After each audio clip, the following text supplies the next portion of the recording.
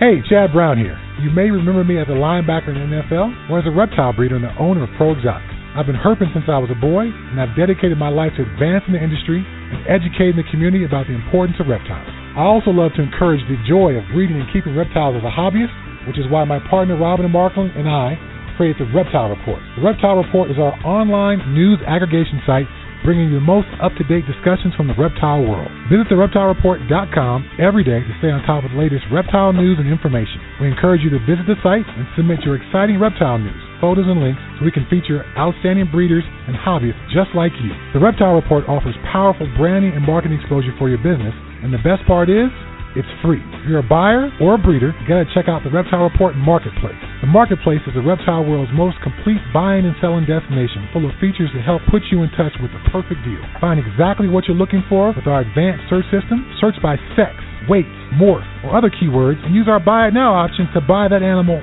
right now. Go to marketplace.thereptilereport.com and register your account for free. Be sure to link your Marketplace account to your Ship Your Reptiles account to earn free tokens with each shipping label you book. Use the Marketplace to sell your animals and supplies and maximize your exposure with a platinum ad that also gets fed to the Reptile Report and our powerful Marketplace Facebook page. Buying or selling? Use ShipYourReptiles.com to take advantage of our discounted priority overnight shipping rates.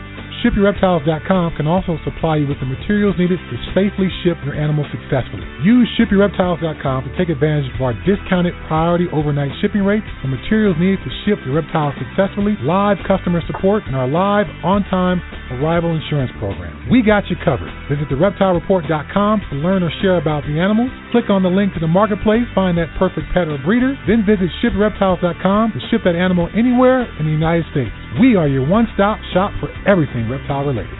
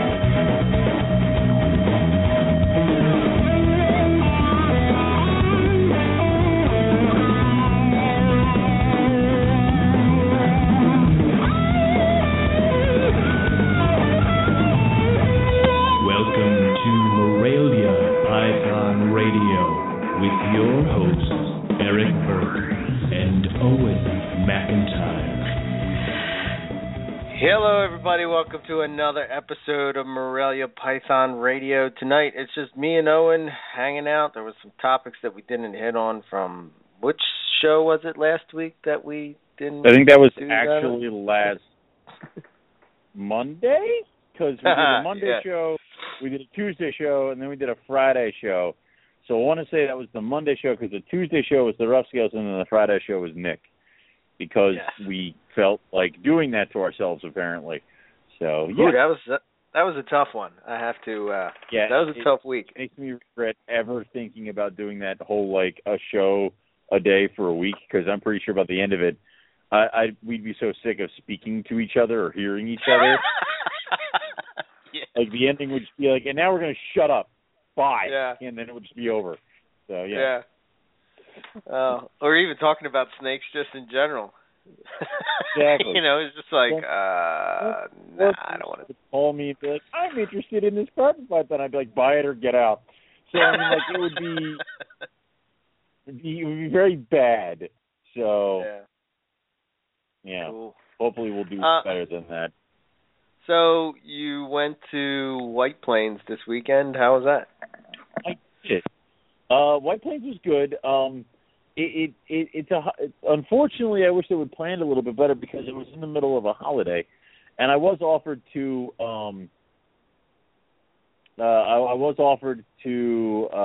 vend. Jason Balin was not going to need his table, so he offered it to me. And on normal circumstances, I would have taken it and vended and been like, wee. But I, of course, had family stuff to do. It was the middle of the 3-day weekend, so everybody's doing barbecues and stuff like that, and I had to go see my nephew, so I wasn't able to do it. When I went up there, it looks like I wasn't the only guy that wasn't able to do it because I'm pretty sure the only carpet people there were Jay. I'm totally forgetting the other guy across the way, which is horrible. He's a lot of granite stuff and some jungle stuff. I've talked to him a few times, and I'm totally blanking on his name. And that was it. I mean, Mike Curtin wasn't there. Jason Balin wasn't there. Howard Redding wasn't there. It was pretty empty when it came as far as carpet pythons. But what was the traffic for the show? Was the traffic good for the show? Or there was a lot of traffic, to be honest, because it was one of those, like, I guess people were in town and, they had some time to kill, so why not dip by the reptile show? I'm not sure how sales were moving, but I know of a few people who were doing well. And, of course, Outback was there, and they're selling away. So, but, yeah. Well, you've done a lot of shows. What do you consider a successful show? Like, is it? I heard some people talking about this over the weekend about, like, as far as they go there just to hang out. It's just more or less. Every show is successful. Every show. And if you are one of those people who doesn't make any sales and you sit behind your table and you mope with your head on the table, or if you fall asleep behind your table, which I have seen more often than I'd like to admit. Oh, come on, stop. I swear to God, come on. The Oaks show. Guy behind me was selling frozen rats and other things, and I turned around and he fell asleep. And he was asleep. Oh, now, of course, he was trying to pass off like something I would consider a small rat as a large rat, and he may not have been selling that many for that reason, but he was asleep in his chair. I mean, I could have spun around, opened up a fruit cooler, grabbed a bunch of rodents, and spun back around, and you never would have noticed. If you can't sell rodents at a reptile show, you might want to rethink this whole. It's time to rethink your life. But every show is a good show because you go, you network. Now, I may not make a sale at any particular show. There have been shows where I goose egg. And, of course, I get pissed off because I've done all this stuff and I've gotten up this early in the morning and blah, blah, blah, blah, blah. But I can't tell you how many times I leave the show on Saturday. On Monday, I have an email from somebody who saw the animals, who picked up my card, who will then talk to me email-wise till Friday. And then that Saturday, they've picked an animal and they're paying for it. So every show is a good show. Just getting your face out there and networking. There are all these people who are talking about how they are having trouble differentiating themselves or building themselves. This is how you do it. Yeah, I've seen that a lot, actually. I've seen that. Yeah. I've seen people, they're kind of like looking for an easy way, I guess, to separate themselves from, quote-unquote, what would you call them, big breeders or top guys? Top guys. Not even big breeders, like top people in the... And the funny thing I see is there are people who will try to find something in the smallest little things. They'll be like, this is the most amazing animal. All right, it's a good-looking animal. Chill. And they'll also try to differentiate themselves by slashing prices. That's not how you do it. You guys need to understand is that my first reptile show was the Lancaster, PA reptile show. And I set up right next to a bearded dragon breeder. And on the other side of me was another bearded dragon breeder. And Balin was several aisles behind me. And he was there with all his carpet pythons. I was there with all my carpet pythons. And I had 2 clutches, Hycon Jags and I think a clutch of Coastals. And everything had eaten and had their second shed, and I brought them all. So I'm trying to sell disgusting gray and black and tiny, and I put the wrong kind of substrate in, so they were burying themselves. You couldn't see them. It was, and I didn't sell a single animal. And the highlight of the show was this bearded dragon who was dressed in a pumpkin costume who happened to be the table next to me. So people would come up, look at my guys for 5 seconds, and be like, "Oh, the bearded dragon!" I almost threw that bastard across the goddamn thing. All right? Wow. So they totally missed the table. And then the dude next to me, the other bearded dragon breeder, actually told me that his passion laid in Amazon tree boas and that there was no market in it. And he said the same thing goes for carpet python. And what I need to do is ditch the carpets and find someplace else like ball python where the money's at, and then I can do what I want later. Maybe we should call that guy up. Yeah, maybe we should call that guy up and ask him. Hold on. Because now we're going to flash forward. I went to this dude's house a year ago because he was getting out of it and selling all crap. I bought racks off that guy. So, no, all right? But every show got better after that because the babies got bigger, the babies got brighter. I got my name out there. My cards were flying all over the place. You begin making connections. You begin making trades, sales. People start talking about you. If they like you, they talk good things about you. They tell other people about you. You bend over backwards for a customer. You have a customer for life. He tells other friends about you. That's how it works. You are not going to be successful sitting down at a table with a bunch of fancy animals. Now, there are some people who think that, and I'm not saying you will not be successful if you do that. You'll probably make a good buck, but a lot of people aren't going to like you. And it's also, you're going to be like the odd kid on the block. Like, if I run out and bought a shit ton of really high-dollar animals, and my first year producing was thousands upon thousands of dollars of animals, then I throw them all on a table. Listen, if I'm going to spend a certain amount of money, I'm going to somebody I trust, not this random person that has no experience with this species bought into these projects really quick. Yeah. So, hey, and that's just me. There are other people who don't really give two shits, but if it's me and I'm spending probably close to $1,000 on an animal, I'm going to somebody I know. I'm going to somebody I trust, and I'm going to somebody who I know has been in this project since, like, the beginning. And that's where I think you do good. Take your licks, do your thing, build yourself up, then you can be an upper echelon person. Get your name out there. That's why every show is a good show. Even if you don't sell a goddamn thing, get your name out there, talk it up, see what you can do. Yeah, meet with people, and that's why the show like Tinley Park. That's why Eric should come to more Hamburgs. This way he gets his face out there. People will know who he is. Maybe you'll sell something. I can send you to set up my table, and then I can come late. So, I don't like selling snakes, man. It's my least part. It's my least favorite part of this whole gig is selling. You know what? You're right. I actually, I'm so lazy about getting ads together and getting pictures together. It's almost like I don't want to sell them, but I am always impressed with them when I am selling them. So, yeah. Yeah, I mean, I have all that together, and I just don't. I don't know. I just I just enjoy watching them, go through their color changes and how they, color up and whatnot, and if it's something that I can work something into, and I guess I think like when it comes to the selling part of it, I could use a lot of the stuff that I do in my daily job because, being from retail and whatnot, I understand all that. But, I just think that, to me, the fun part is breeding them and seeing what comes out of those eggs and, seeing if your thoughts on selectively breeding something could, really really come into play, or if you're trying to, for me, like poison ivy, trying to figure out what's going on there, it totally racks my brain.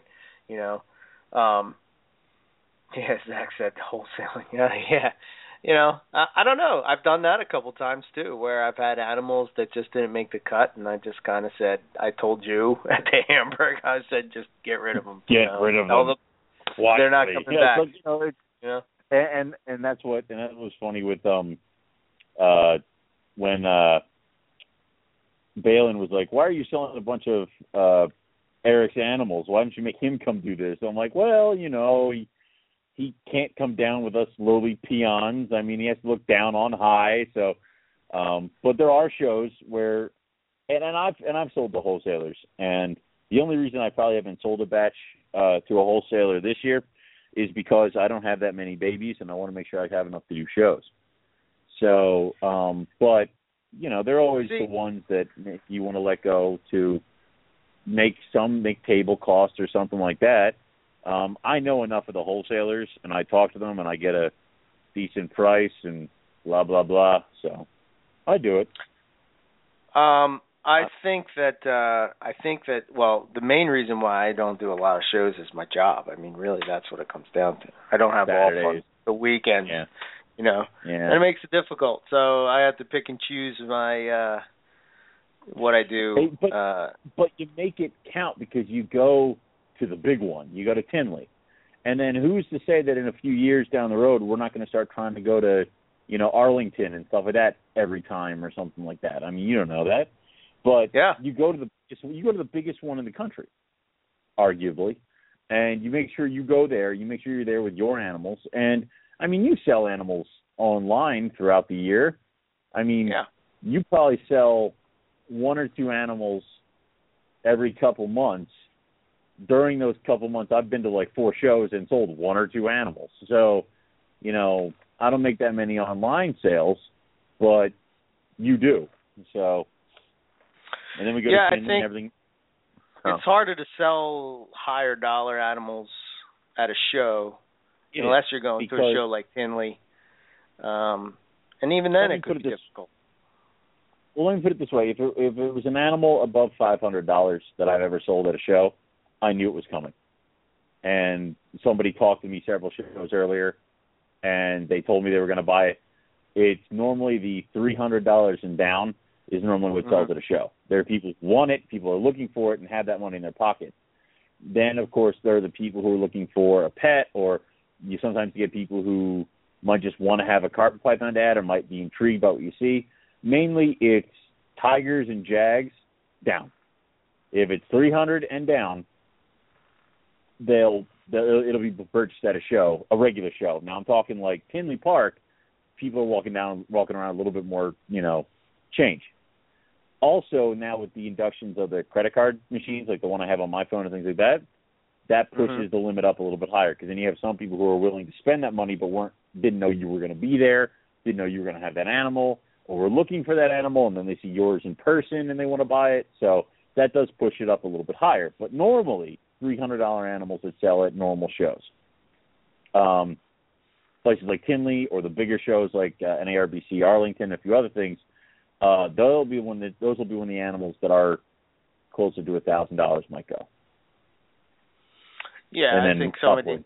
Well, here's the other part of it. Like, I've been thinking about this is like when because Tinley's basically about a month away. Sorry. I did. Go on. Yeah. So Tinley's about a month away, and now's the time where you start to do the online prep. I mean, like, I guess this would be my other, and maybe you're giving away, secrets or whatnot, but we can share. I think that like. I think the important thing, like, pre-show, like, right now, is, like, if you're going to go there and sell animals, you got to get people excited about your animals, about what you're going to bring, You got to get them pumped up, like, look what I've done, look at this one just shed out, all that kind of stuff. Take good pictures of them. I'm waiting for a few babies to shed, and then I'm going to take all new pictures of everybody who's coming with. Now, the drawback of that is, if I sell a bunch before we go, I'm going to have nothing for Tinley. So wow. I may not, which is like how I went to Hamburg. I actually didn't bring probably close to half of them because I wanted to make sure I had enough for Tinley. So I did hold back, not bring a bunch of Tigers and a bunch of Caramel Jags. So but they will be with me in Tinley. So, and the point is that, I want to get everybody hyped. I want to get everybody pumped. I want to show off what I got. But I also want to make sure I have something for Tinley. So, we should be okay with that. Yeah, but the only thing I agree. I think the only thing that I wish I had a better representation of would be adults. And I think that a good idea is sometimes when you have these animals that maybe aren't moving, that not necessarily be a breeder in your collection, but might be a good idea to have them as a representation, something you could show, something that you could show off. And I totally agree. And that, that's one of the best things I ever do is bring an adult to the show. I was thinking about bringing one of my female bredli as a display, and then maybe a few others. I have 3 adult displays. Right. So I was thinking about bringing the female bredli. But I don't know. Because then I got to deal with an adult female the entire time, and that's annoying. But she's gorgeous, and she's huge, and I only got 3 bredls left, so it would be nice to kind of try to, get them moving. But yeah. And then I've also contemplated bringing my female Caramel. The problem is that we're so close to October, and it's like, do I mess with them? Do I not mess with them? Do I do this? Do I do that? We are sharing a table. Thank you, Zach. I would probably, if I was going to bring an adult, I would probably bring the adult bredli because that's a later season, and I have 2 females. So if I totally screw up this one, I'll still maybe get a clutch out of the other one. So, yeah. Do you think with a species like bredli, we kind of talked about this with Nick on Friday, but is that the type of animal that you breed every year? Is that going to be your approach? Do you think that the market, that people are going to be interested in that species to have that in the market? What's your thoughts on that? I would tell you up until probably coming in the future, I'll probably end up breeding a clutch of bredli every year because, in my opinion, the bredli are up and coming. Because with the new morphs that are going to start streaming out, stripes, hypo, stonewash, blah, blah, blah, people are going to want 1 or 2. People who can't afford the stonewash might want to get started with a pair of normals, which I have. So I think they're up and coming. Of course, I didn't produce any in 15, which sucks because of the move. Right. But I do have 3 from 14 still kicking around, but they're my small ones. They were the ones that were hooked on the live for the longest time, who didn't really sprout up like their brothers and sisters. We're out. Plus, I was so male heavy on that; it was ridiculous. Right. I think I had 4 females out of 16. So, it would be nice to have another clutch of bredli. And I'm not sure if I'm going to start dipping into the morphs. I assume when you start producing hypo stripe stonewash, I'm going to lose that. Holding myself back a little bit. I'm pretty sure I'm just going to jump 2 feet in. So, which I have a package coming tomorrow, and I'm excited, but we'll discuss that later. Yeah, it's not bredli. Anyway, more roughies? It's just no, it's coastals. Back to my bread and butter. Oh, okay. No. All right.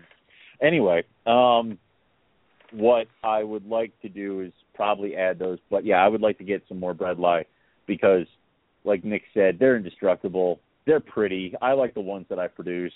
And there's something different. When I go to the shows here at Hamburg, Jason doesn't work with bredli. Howard doesn't work with bredli. Nobody else in the whole freaking Hamburg show works with bredli. So if you want bredli and you're going to Hamburg, I'd be the only guy you'd get them from if you really wanted them, unless one of the dealers had them. So that helps. I like that idea. So, or unless I get a new job to where I can actually go to a show. No, I'm kidding. sorry. I'm sorry. I told you that wasn't allowed. No. You bust my stones, but you like that deal. Damn right I do. Remember, I told you how badly I panicked when I found out there was this high-dollar carpet breeder in Philadelphia that was going to run me out of business. I'm still watching you. Why do you think I took this job as a co-host? Let's watch you closely. Keep your enemy close. Yeah. I see. When it comes to selling carpets, all gloves are off. Damn right. So, yeah, I mean, I don't know. I've thought about that with, like, species like that, especially it seems like, well, I think my thought with Bredli is the fact that they have such a big clutch, you know. I mean, you also understand it's the clutch size that you're referring to is the clutch size that I normally run with. So, yeah. Like, she only had 16. My female coastal had 32. So, if anything, she's on the small side. And so, what do you want here? Yeah, that's a good thing. Exactly. That's why I loved her having 16. I just wish I had more girls because here's the thing. The Brettles, all the Brettles sold as pairs. They all did. Every single one of them. The girls went immediately. And then the boys that I had, they trickled out. They slowly moved out. People getting loan mail or this and loan mail that. That's why I'm down to 3 boys. If I had 1 boy, 2 girls left, I bet you they wouldn't be here anymore. So, and that's a lot of people have been looking for pairs and things like that. So that's what you have to go for. So, and what would have helped me would have been another clutch in 2015, because then you could possibly try to weed out some of the remaining males with some of the newborn females. So who knows? Maybe I'll get a clutch this year. I'll get some girls, and then these boys will hightail it out of here. Till then, they're fine. They're doing their thing. So, like I said, I don't like selling much. I don't want to ever – I've been at shows where I have one level of a tier display because those are all the babies I have left. And you look like an idiot, and it's not worth your goddamn time. But you cannot give up the table, so you have to stay there. So I'd much rather hold back to make sure I have enough to at least have a presentable table display than paint myself into a corner. Right. And to be honest, I mean, how I painted myself in that corner was I sold off an entire clutch of coastals to a wholesaler and screwed myself. So. Right. Yep. Yeah, that could sometimes be a bad move if you plan on doing shows on a regular basis. Yeah. But, yeah. You know. I don't know. I'm pretty excited about the upcoming season, that's for sure, because along with Tinley Park comes the anticipation of what's going to happen this season. Good. Yeah.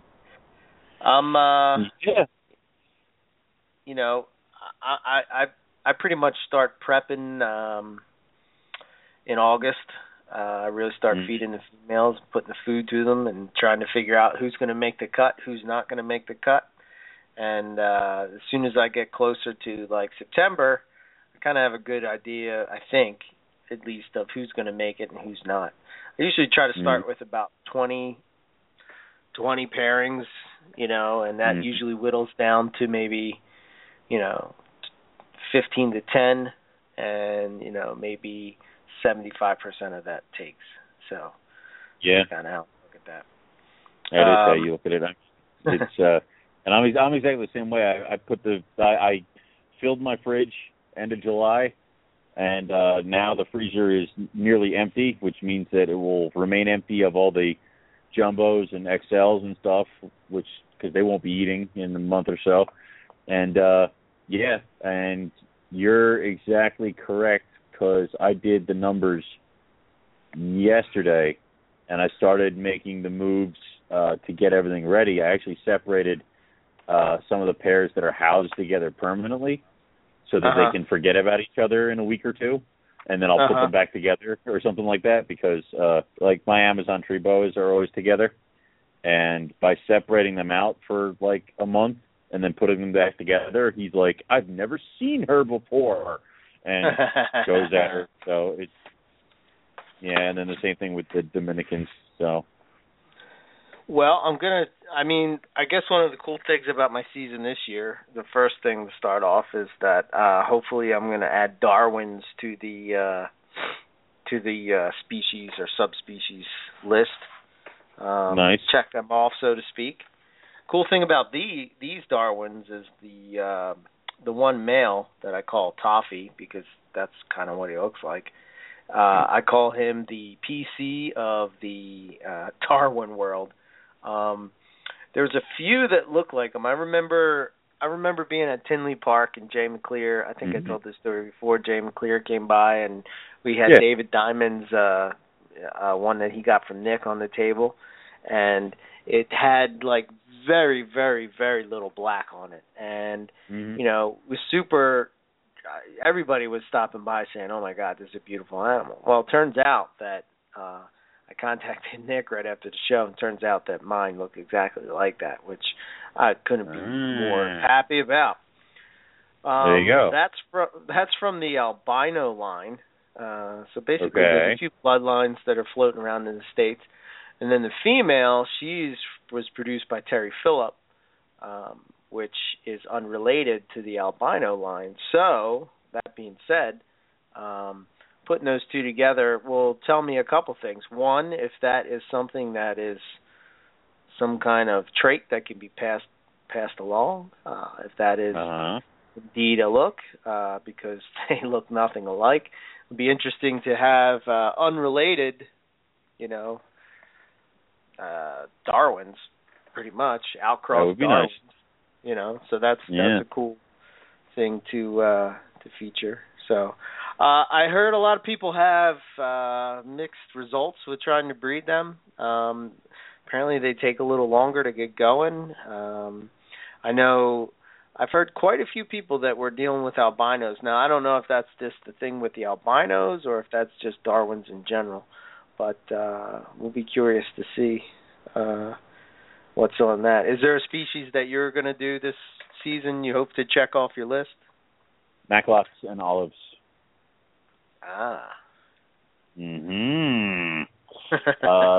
Max, last year we had the slug clutch from that one female Mac.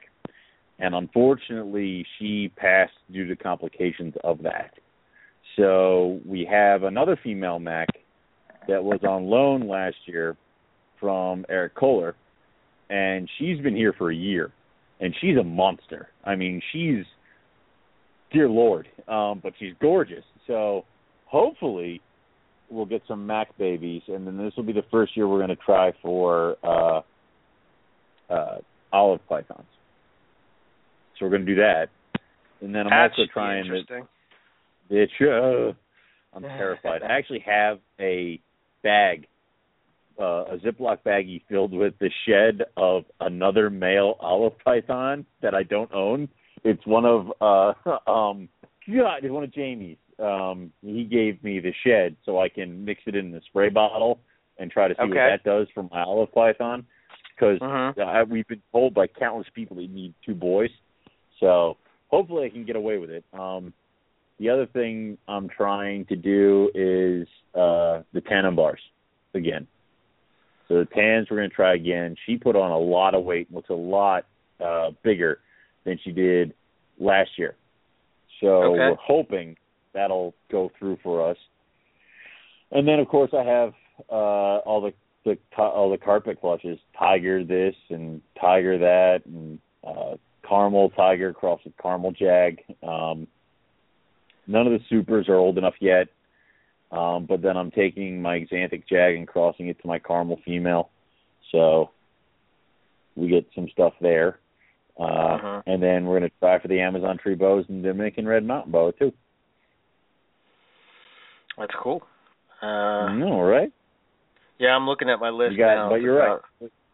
But it's like I have, and the problem is that I keep forgetting what's out, because I have about 15, 20 clutches here.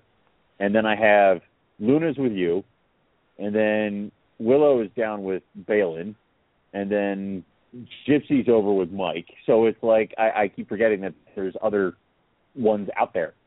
So I'm like, 20 clutches is pretty good. I'm like, no, it's 26, 27. It's like, think before you do this. So hopefully we'll get something. Yeah, I'm curious to see what happens with Luna because my ivory male mare, he's kind of like this epitome of an ivory jungle. He's what you want in an ivory, and I've almost killed you and taken him from you at least several times. So I'm curious to see if the white transposes like the yellow does in Jungle Jags. That's what I want, because she's kind of like an off-white, yellowish kind of tint to her, but when she was bright white. So I'm kind of hoping that by adding him, now she's a diamond jungle jag. So she was a white diamond bred to an ivory jungle jag was what produced her. So I'm kind of hoping by adding more ivory, you can kind of like just flush out the yellow and get more white. Now, I understand there'll probably still be some babies that are like mud, but I'm hoping for some good ones. I'm putting all my faith in you. Also, I'm out of cages, so I kind of had to send her someplace. Oh, right. Yeah. Well, crap, and I got a blood pipe. I can't forget about that.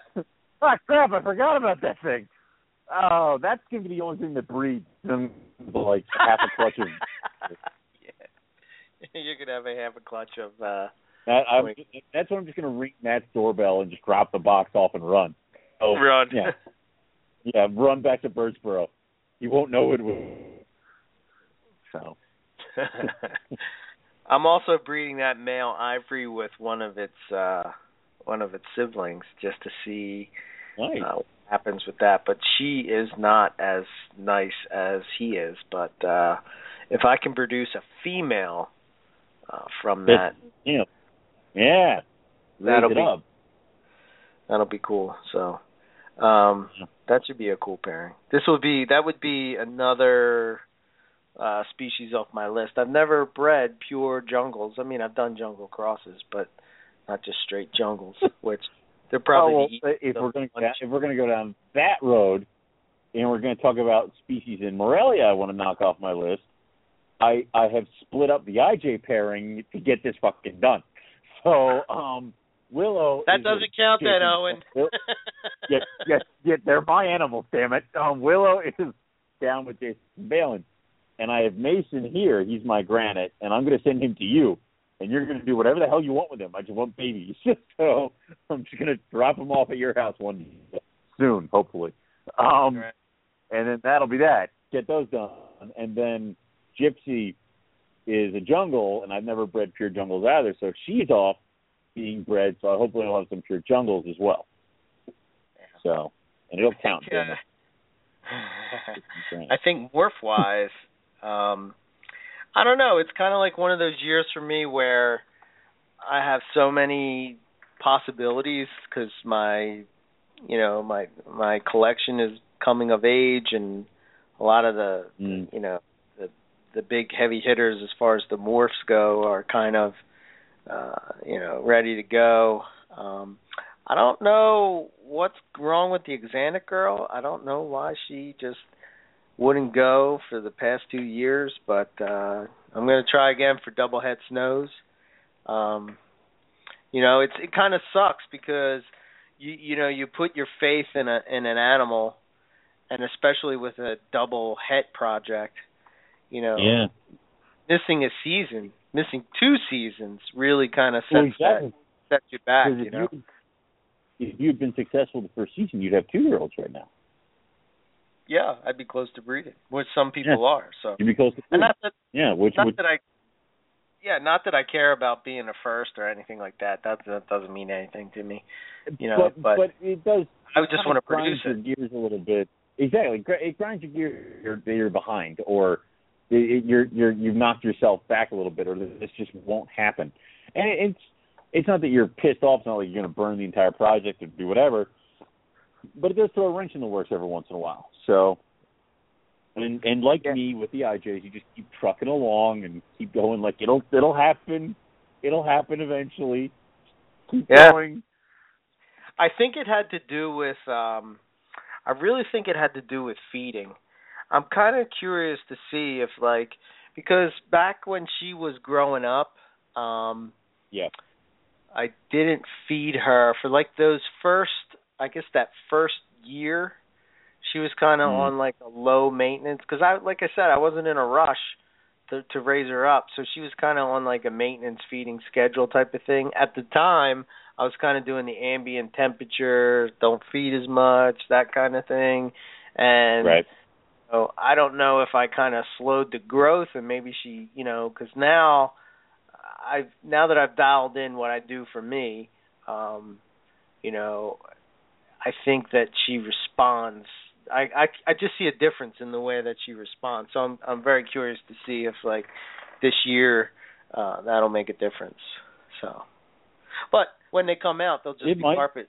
They'll be carpet. There'll be nothing special. Yeah, they'll be special to me, but there'll be nothing special to nobody else, unless they want to make a show. But then if you don't have that visual animal to show off, it's hard to sell a project like that, And if nobody else is really pushing that, how do you tell people at a show that's walking up to your table and you're like, okay, this is, I don't even know what the price would be, but it's not a cheap project to get into, but like how do they even have an idea of what that's going to be? To them, they're seeing it's no different than the $70 carpet python. Right. I mean, I know that some people will put pictures of what morph will be around. If I were you, I'd just bring the Xanthic and the albino display case and be like, look at these are their babies. You know what the next step is. So it's kind of almost like people will be intrigued to make it. And I have the same problem coming up. Because if Venus goes this year, I'll have caramel het Xanthics. And even though the Xanthic does play with the caramel a little bit, because Nick and I had a very long discussion on this one, because stuff happened. I'm not sure if I'm allowed to. And we were talking about the Xanthic kind of influence on a caramel. And it is obvious. I mean, but we're just trying to figure out if that is what we're looking at. So it's almost like I have to try to sell you a normal caramel and get you to understand that it's het Xanthic, which will make it. Of course, what's helping is that there are now, and people will know what a ghost looks like, and people will be intrigued by a ghost. And the same thing with the snows. But there aren't that many snows out here. And there aren't as many snows as there are ghosts because you have recessive versus codon. If there are more and more snows, people will know what they're looking at, what they're paying for. That's where you kind of got to have the battle back and forth. Well, actually, I have a shot at producing Ghost this season. Ooh. I have and these would be pure. These would be pure. Mm-hmm. I have a caramel het Xanthic that I picked up from Nick. That was male. That I don't see why he wouldn't breed. And then I have a het Xanthic female. Now I know the odds are off a little bit on that, but I'm sure. You might get one or two. And that's all I care about. Know what I mean? But also, we also are talking about you and your mutant-like odds that, like, all of a sudden everything out of your clutch is striped, kind of bullshit. So, for all I know, you can have all ghosts and one normal baby, and then I'm going to just pull. So, yeah, who knows? You might do well. Yeah. So, is somebody dialing the phone? Oh, that was weird. No, why? I don't know. Somebody's pushing buttons? I don't know. Just sound like I don't know. Okay. But you should do that, and like you said, you're going to get one or two, and holy crap, then you got ghosts. Move on. You don't have to. You can raise them up. Those are your holdbacks. Everybody else can 56%ers. So yeah. I'm not even really worried so much about that. I mean, I know the idea of possets is kind of something that I don't know.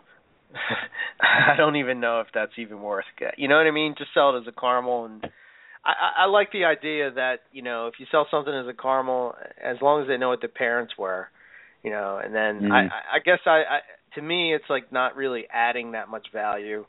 It's kind of like a bonus. Yeah, maybe you'll get it, maybe you won't, but it's when people throw a couple extra $100 at a Paz head, it's like, why? You're basically paying the extra money for the gamble. Right. It could be. I mean, if you were going out to get a caramel, right? Yes. And you're just going to buy a caramel, but you have a choice between getting caramel, and that's really what you're focused on. But it could be this. Then, it could be Hetty Xanax. Then I mean, why not? See because why then, you would want to do that. Why not? Because then all you have to do is just take it away from one season from the caramel projects to prove out the Hetty Xanax. And then there you go. If it's a male, you don't even need to pull it away. I'll do an Xanax girl. Prove out that it's an Xanax and then move on. If it's relatively close to the same price as a normal caramel, why not?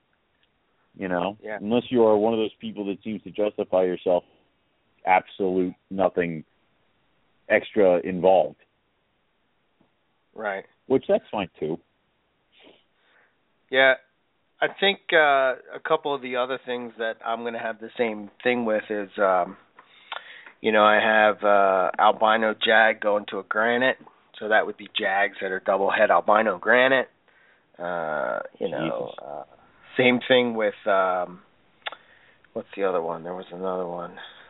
I got albino going to an ocelot jag, which would be ocelot jag. Head albino, right? Albino, which I would think would be pretty badass. It would be, but but you're doing a visual to a non, correct? In both those. Yeah, so I'm making heads. So everything's 100% head. So it's almost like those are kind of the same, but kind of not, because guarantee and they're such they're way more interesting of a combination than it would be for just like having a normal caramel that could possibly be head. This is a gamma jag that's head albino. Duh. I mean, like that right? You just said everything right there. So, and that's going to definitely demand. I don't think you're going to have any problems convincing people of that or why they should buy that, or some problems beating people away with a stick. So, yeah, the other one you'll be excited about is the albino and the citrus tiger. Obviously, they're going together. That was coming. Good boy. Yeah. Now I can. But the cool thing about them, the cool thing about them is, you are going to make olive pythons, hopefully. So maybe we can. It's always good switching snakes for snakes. God, I hope so. No, I put some pressure on you. I know. The cool thing about those, they're head albino, but they're just cool looking snakes. I mean, so that's an easy sell. That's the other horrible part. They're really cool looking tigers, head albino. It's like the gamma. It's like, oh my God, this thing's amazing. Wait, it's also head albino. It's like, it's almost like you're like one of those guys on a telemarketer, kind of like, wait, there's one more thing. If you order now, you get like double the order for $19.95. It's like you're doing this one more thing, and I can't take it anymore. So it's you're exactly correct. It's just that that's what's cool about them. Now I'm make them olive pythons breed, so get them olive babies. I just posted up some pictures in the NPR chat. And one of the things that struck me today is looking at these three animals in particular is that it seems that when you cross Darwin blood into albino or into like coastal, like morphs, coastals, jungles, etc., you like kick up the color like unbelievably. I'll agree to that. So, like, I have my caramel albino that I bought, and she's a pretty snake. I really like her, but for some reason, the clutch that she made this year, and I'm telling you that this is this albino that I got from Paul. That's not the albino jag, because this year I put her just with the albino, not with the albino jag. And this one that I posted up, this first one, the color is crazy. Doesn't look like what I produced the year before. It's just nuts. There's like no black on it at all. And then you look at the next one. Now, the next one that I posted up is a caramel jungle jag, and it seems like, I don't know if you would agree, but it seems like, you know how we used to kind of like cross subspecies and all? It's kind of like that's sort of taken out of the mix, so that you're not mixing caramel into like a jungle project, you're not mixing it into a jungle jag project. But I think there's some potential there, because this animal's just super clean, man. I mean, and obviously this picture is just a shitty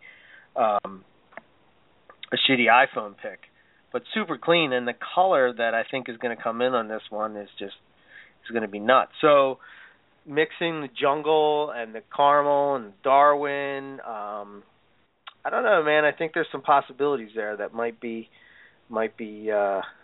untapped potential. And then that last one is just a super caramel zebra jag, which that was just nice. But yeah, I mean, it is pretty. It's got a perfect stripe down its back too, which is right. And it's a female. So, I mean, oh my God, you gotta wait 4 years. Well, I already have a male. The father to that is a male. Yeah, just the super caramel zebra jag. Sorry. It's just the super caramel. He throws them to his blackhead every other day. Get out of here, you. I don't know. An Xanthic zebra blackhead with you. Yeah. I tell you what, one thing that has got me excited, because I think this plays the same way that what I'm talking about with the caramel and the Darwin, is that when you mix the IJ and the caramel, you kick shit up a notch. And I have a caramel het granite going to a caramel jag het granite. They're just crazy. So I'm hoping to get some super caramel granite jags, which I think would just be crazy. And I'm pretty sure we have a picture of that over on PythonRadio.com. The super caramel granite jag. Super caramel granite jag. Yeah. They're very clean, and they do very well. The IJ, the caramel granites tend to almost have more, not the caramel color, more, especially in the background. And then adding jag to that makes it even just better and creamier looking, and they look awesome. So, I would, honest to God, be interested to see, and I'm not saying I want one, I would be interested to see it. It would be a super caramel granite super zebra. Super caramel. A super zebra, super caramel granite? Yes. Okay. Jag? I don't know. Do we have to add jag in there? So, the ones that look like, I don't know, maybe. The ones that look, honest to God, like a Macklot's python. Right. Yes. Right. I would like to see that. This is hard. I would like to see that in a super caramel form, just because I would like to see it. Yeah, that you would should make pretty... it so I can look at it. Yeah. Well, that is, I'll be one step closer to that. I say, I know you can do it, so I could. It'll happen eventually. I couldn't make the super, but I could make the actual zebra. But I have a granite jag going to a zebra het granite this year, so okay. That was another pairing that girl, and this is why I think that it's that specific year that I bought snakes. Right. That girl, that's the zebra het granite. is the same year that I got the Xanac girl. And those two snakes breeding. Didn't go. They locked. They did all the, went through the whole steps and everything, but just didn't go the full course. So, I heard one time before that how your female is 2 years before she breeds.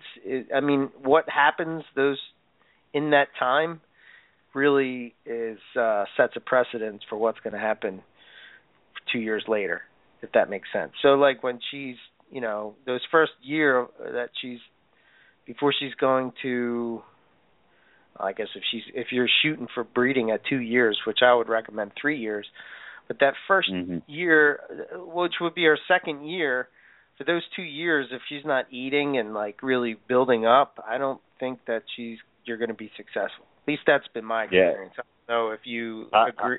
I would agree.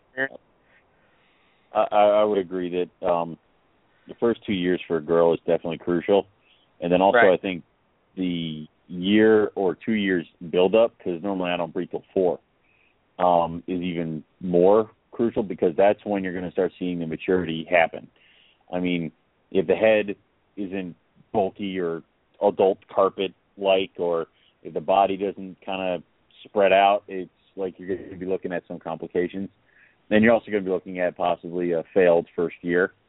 And again, these are all things you won't know until you look at these. I mean, I've had girls where we come up on their 4th year and they don't look like they're going to be ready, and then I pull them out of cooling, and all of a sudden they look like an adult female carpet python.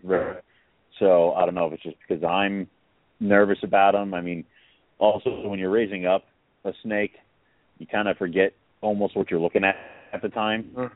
Right. So that's why it's always good to have other breeders come, and every time I have one of you guys over, I'm always asking opinions or this, that, or the other thing, because it's good to have more eyes on an animal. But again, they're going to let you know. But the first 2 years can definitely totally ruin you if she's not eating, if she's being buggy, if she's eating this, eating that, or stuck on a certain meal. You can throw yourself off and not be ready by the time breeding season rolls around, their 3rd or 4th year. So. Yeah, I think another one I'm pretty excited about is what do you call it? My Xanac IJs. Yeah, those are pretty. Yeah. I'm pretty jazzed about. I have a visual. Well, I don't have them yet, but I have a visual male that I'll have by breeding season, and I have a pair of hets. But is he one of they're those pretty animals IJs just on their own. What's that? They are. Taking residence. I mean, and well, he's at Nick's, isn't he? Yeah. Yeah. He's one of those animals that Nick's like, if Eric doesn't get this thing out of my house in 3 freaking weeks, I'm like, I don't know, talk to him. So it's yeah. So, but now they're pretty IJs. We're talking about the hets, right? Mhm. Now, have you seen het Xanthic coastals? I have them. I have several, but they're odd-looking and really cool-looking compared to a normal coastal. So obviously, het Xanthic IJs are the same way. They're just really kind of funky, cool-looking. Nah, they're more extreme. They're more extreme. Oh. Yeah. Well, yeah, they're definitely more extreme. I think it's because of the IJ's colors. Coastals tend to almost be Xanthic-ish-esque by themselves. IJs are nothing Xanthic, Yeah. They look like dirt. So. Yeah. I mean, I don't know. I'm curious to see. I'm just curious to see what the Xanthic IJs. That would be nice. Out. I think. I think that if I was doing pure Xanthic projects, obviously I would go, like, for instance, if I was making Xanthic granites, obviously I want to work with the Yeah, I'm gonna be. Good. I would work with the IJ Exanic, obviously because you keep that coastal. Right, you would keep that pure. If I'm making Exanic Jags, Exanic Tigers, Ghost Tigers, Tiger Jags, et cetera, all those kind of things, I would definitely work with the Exanic for the coastal. Now, however, when making crosses, I was about to go there. All right, so would you IJ Exanic? No. Here's the thing. What if you have a granite het IJ? A granite IJ het Exanic, and would you breed it to a coastal Exanic Jag, or would you try to just get a visual IJ to breed with a non-visual coastal? Like a coastal that has no Exanic in it at all. Hold on, let me make sure I follow this again. All right. Exanic? What I'm saying is, now if you were going to make Exanic granite Jags, we're going to make Exanic granite Jags, and there are so many different ways to get here. We can all go through them in our heads, but now would you try to just use the Exanic on the IJ side and mix it with non-Exanic coastal blood to get where you were going? Or would you kind of cheat a little bit and have Exanic IJ mixed with Exanic coastal? I would use the IJ. Go the long way around the barn to get better stuff? To get Exanic granite Jags? Yes. Well, the whole idea is that this year I would be making the hets. So this year would be the hets. Now, the reason that I'm not making the Exanic hets this year is because I want to use exactly what you're saying. I want to use Exanic IJ to make the hets for that project. I just think that they have a better color palette to them. I mean, I don't know. And again, I'm just going by the animals that I have. I just see like the coastal Exanic looks more like your classic Exanic. I mean, don't get me wrong, they're both fabulous animals. No. When I open up the cage to my Exanic female girl, and it's just like, oh my God, this snake is beautiful. Now I understand what you're saying, and I think the reason is because the natural contrast between that an IJ has over what a coastal has with all the natural colors that an IJ has gives you more of a contrast when you get that Exanic, more shading and blushing of the silver mixed with the black of their pattern. So that's what makes it all really kind of cool. And I would definitely say that shows up in even animals that don't even have IJ or coastal that much in it. That Exanic zebra that you showed me, that's a great example of that kind of contrast. So I would want to say you kind of want to. I forgot about her. Yeah, I mean, man. Yeah. Damn it, I forgot about her. Yeah. Anyway, I think that's what you want to look for in an Exanic granite. And I think the way to get there would be to work solely on the IJ portion and then try to have as little coastal blood in there to mess with that contrast. That's what I'm saying, is what you should do. Yeah. Of course, I'm saying this because it's a long way around the barn, and I don't have to do it. So you can do it, and go ahead. Where I think, and I would be interested to see the comparison to your mostly IJ blood Exanic granite Jags to ones where somebody just took an Exanic granite and Exanic and threw them together. That I would like to see is the difference.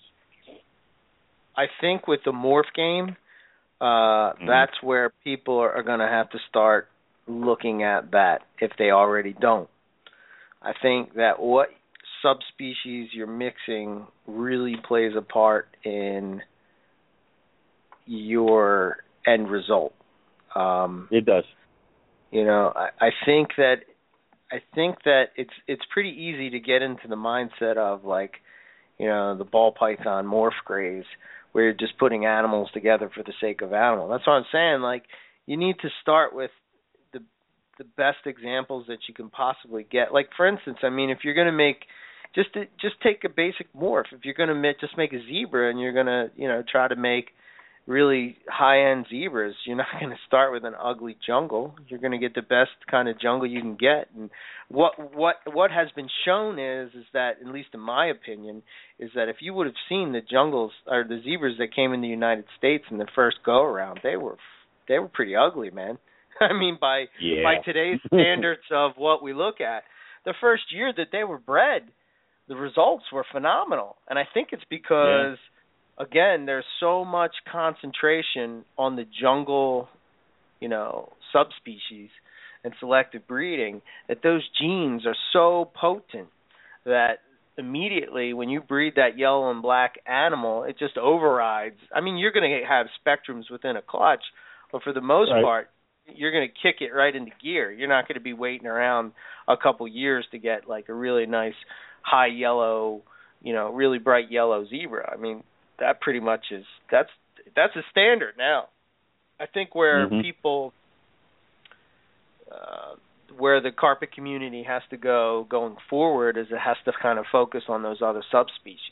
So, like, that's why I'm always trying to just make prettier IJs or prettier coastals, because along the way, people are going to buy those animals, and when you tie that into, a high-end morph project, that's just going to be the difference between, night and day. For instance, like, this just comes to mind because I was reading about it again today. We had John Battaglia on the show like a month ago or so, and he was talking about those anaconda jags, and whether it's something or not, who knows? But like, I don't know. I'd be curious to put that with like the coastals that Zach has, because they kind of have the similar pattern. So if you were to mix that, I wonder if you would get a more exaggerated type of look with that. I mean, I'm just shooting for the stars there, but I'm just trying to give people an idea of like where you could possibly take a project. You can't just. I think sometimes, like, people, it's hard for people that are maybe just getting into carpets or maybe, have a couple and not really versed with what's going on. It's hard to keep them straight because you're juggling the subspecies, you're juggling the morphs, you're juggling, like these two different mindsets to where I'm just going to use ball pythons because that's kind of the standard of the morph game. You just breed two ball pythons together. You know what I mean? If you want to make an axanthic pied, you get an axanthic, you get a pied, you make double heads, then you breed them, and then you get, hopefully you hit your odds and you get an axanthic pied. There's no real your axanthic pied looks like everybody else's axanthic pieds. It's correct. It would, So you're exactly correct. So I don't know. It's just kind of like, I mean, there's something that I'm going to keep this one to myself for a while until I can prove it, but I think there's a way that you can make whiter snows by manipulating the animals that you pick to breed. I always thought, like with caramels, for instance, me and Nick actually used to disagree on this, and the same with axanthic. Like, I think the key to making really nice axanthics is to breed the axanthic to a really high yellow animal. And the only reason I think that is because if you look at ball pythons and the axanthics that would pop, they would breed them to things that were really, they just had like this glow to them, because you're like kind of upping the yellow and then you're taking it away. I don't know if that's the correct lingo to how that works, but that's just what I've seen from people's breedings in other species. Now, whether that's going to work with carpets, I don't know. I mean, Nick used to tell me that with caramels specifically, right, you want to breed animals with a little bit of black. I disagree with that. Yeah. And I think the first year you produced them kind of led me to that thinking. Oh, yeah, well, because he told me, because he said that, because I bred, the first year I produced them, I bred a tiger to my caramel. And it's all like, well, they're going to look like crap. And I'm like, oh yeah, that's going to be all messed up. You're going to have mostly black animals. You're going to look like crap. Those are some of the best caramels I've ever produced. It's like, and like that you have. It's like, holy crap, the color went insane. So I goes to show you, you don't really know until you try. And it's lack for a better term, Dinker project. Go ahead. Who the hell knows what you're going to create? You know, if you have an animal, and I'm always about the playing to the strengths of your animal. An animal that is like pinstripes all over it. Try to find a boy or a girl that is pinstripe. Breed them together, and hell, the worst thing that's going to happen is you're going to produce normals that look nothing like their parents. But what if you breed them together and you get all pinstripey little animals? Well, now you got to try to figure out if you got a morph here, or if you've got a line. Even if you just have a line, that's a pretty cool freaking line to have. So why not? You know? Yeah. So if you have a Dinker project or something, go play with something. Your animal will do what you do. But do it right. Don't just sit there and go, man, got a cool spot in the back of its head. Let me find an animal on the planet to breed it to see if I can get this spot. Well, that's dumb. That's not the way. It would be try to find an animal that kind of has a spot maybe nearby or something like that, or can complement your animal. You know, that's one of my biggest pet peeves, and unfortunately for people who buy snakes from me, when they call me up and they go, "What's your cheap?" All right, well, why? Well, I have a jungle breed it to. Well, I only sell babies, like I sell you my adults, so it don't matter. What do you got? So you want a male or a female? I want a male. You want a male? Carpet python, coastal. That's all I have. What matter? Well, it does matter. It does frickin' matter. What do you want? So it matters. So feel so bad for those people when I'm done with them. So. That's funny. I do have a secret project that I'm going to breed, but I'm not. You know about it. You know about it, Owen. I do. Yeah, I told you about it, and you kind of said, "You're doing what?" Don't forget about it. Damn it. Yeah, you probably did. But was it breeding? Hopefully, huh? Was it? Has the breeding been done already? Blood python. What? No. I was just saying, the breeding the Borneo with the blood, just to piss off. Let's piss off Matt Clutch. No, it's nothing like a crazy hybrid. It's just crossing a morph with another morph that hasn't been done. And I'm surprised. Probably why it hasn't been done. Let's see if people can guess. Probably the reason why it hasn't been done is because it's not really over in Europe until just a little while ago. So it's been in there for a few years. So that's probably why something like that.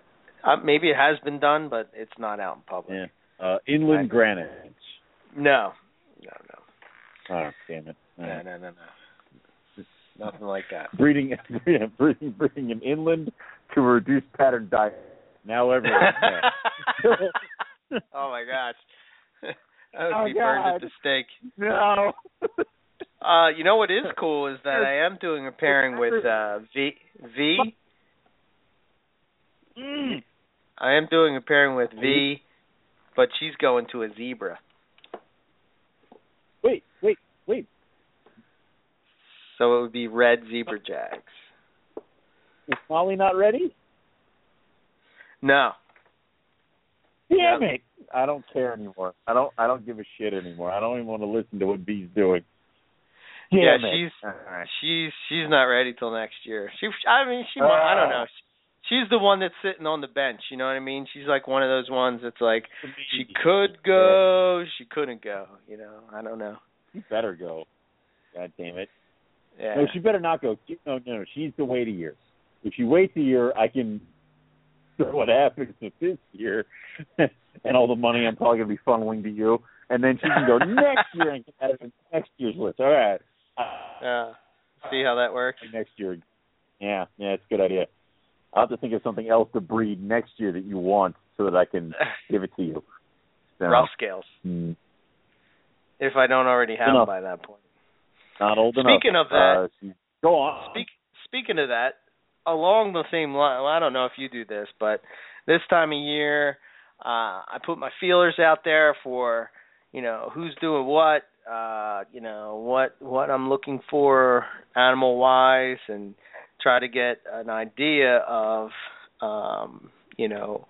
who's doing a pairing with an animal that I would be interested in. Is there anything that you definitely have on your wish list for 2016? Dunn's pythons? Dunn's pythons. Because now I'm actually sitting at a moment where I know where everything is and where to get it, or I've been offered it, and it's just merely financial.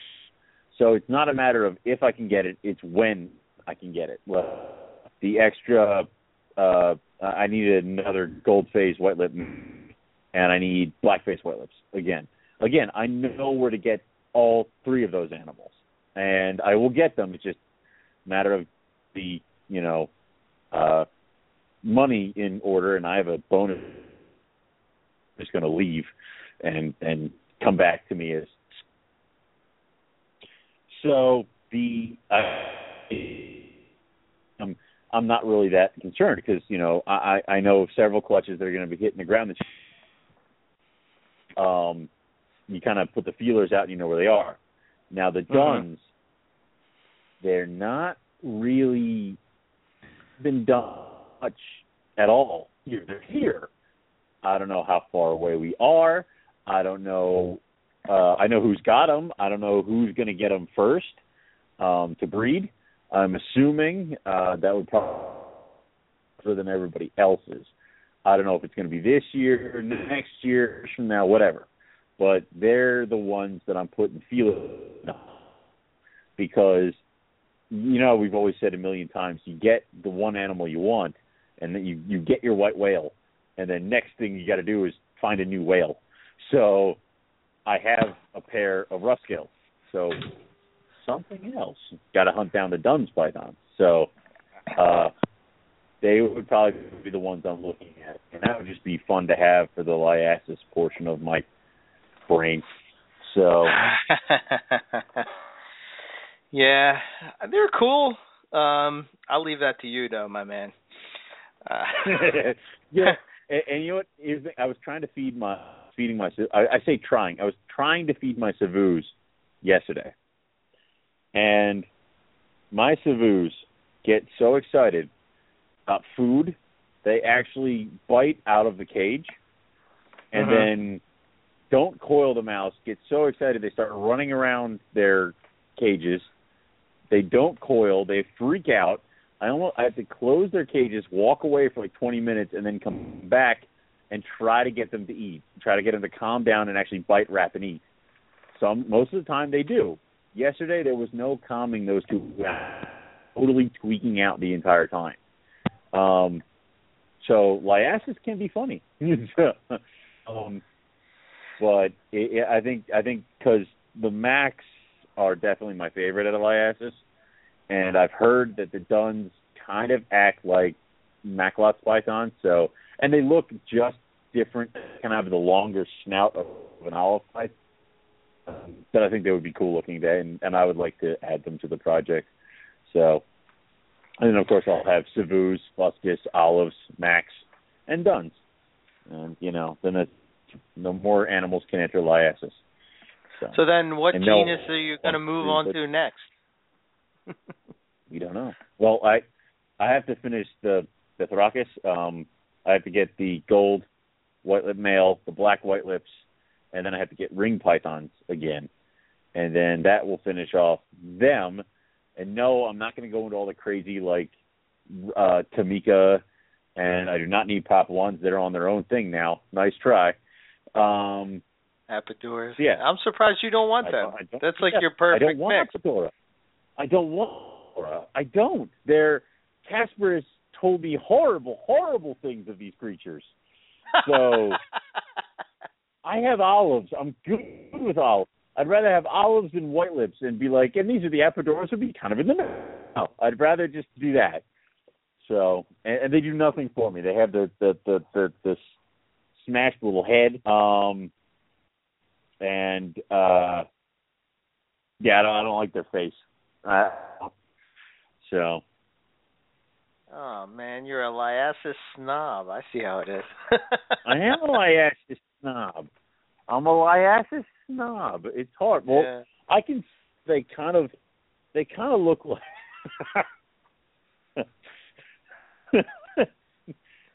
Yes, I did. I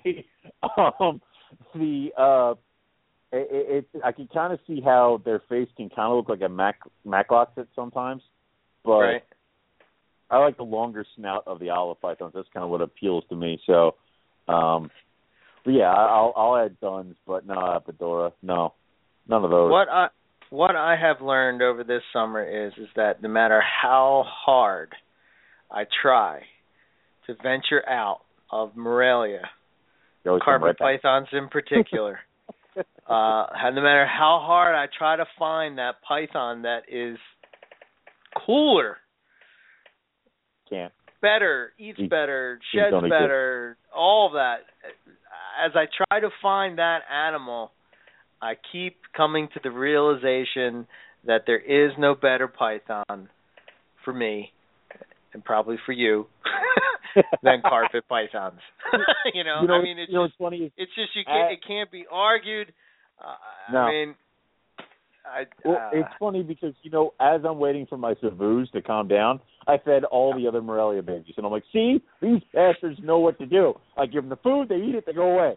It's like and it was all that stuff. And of course, I've said this to like everything else that isn't a Morelia in my house. It's like, see, this guy knows what to do. Of course, he's a carpet python. You would know how to do this. You're a goddamn fuscus. So, yeah. It's the one thing that did catch my eye today, and I got to be honest, for some reason this project has never caught my eye before. Not something that I would run out and buy. I'll tell you what's on my wish list for 2016 in a second, but albino chondros. The really bright yellow. Yeah. And I heard some people saying that they're just basically like the Kofials, and the only thing though with the difference is that this is genetically reproducible consistently. You know what I mean? Mm-hmm. Whereas with Kofials, sometimes you get a green snake. You know what I'm saying? So like if you could get that yellow snake to be consistent, where it's just that solid yellow, that's a pretty hot animal. And I don't know why. I've never really took my eye before, but for some reason that picture that I can't remember who it was, but it was over on the Facebook Morelia Viridis forum Facebook page. I just was kind of like, I was like, wow. It didn't almost look real, did it? It almost looked like this was like a Photoshop picture, like looking at that thing. I'm like that animal cannot be. Like you notice that, a few pictures in, you're like, holy crap, that is completely a legitimate thing. So it's definitely very, very cool. Yeah, it's it wouldn't be something that I would run out and spend $10,000 on, but just like with albino carpets, eventually the price comes down to where it's Well, and sucks is that thank God that this will eventually be one of those projects that will get down there. Somebody tagged me in a picture. This picture resurfaces every couple months. The T-Neg or T-Paz albino gold-faced white-lip. I get tagged in that picture every time that thing resurfaces. It is bright yellow and gold from the neck down, but it's the top of his head is black and with the normal colors of a white lip. So it is a gorgeous animal, and people have been this thing has been bred allegedly to several females. You've never seen anything reproduce. You never see any babies. People who claim to have babies tend to get them around the same time that Indonesia shipments to the wholesalers are coming in, so it's all a blatant lie. I've been offered babies from this animal that are somewhere in the $15,000 each range, and it's just one of those things where I would love to see it reproduced. I would love to see more of them, but is it ever going to happen? Who the hell knows? It might just be that this animal's in the hands of the wrong person, like that.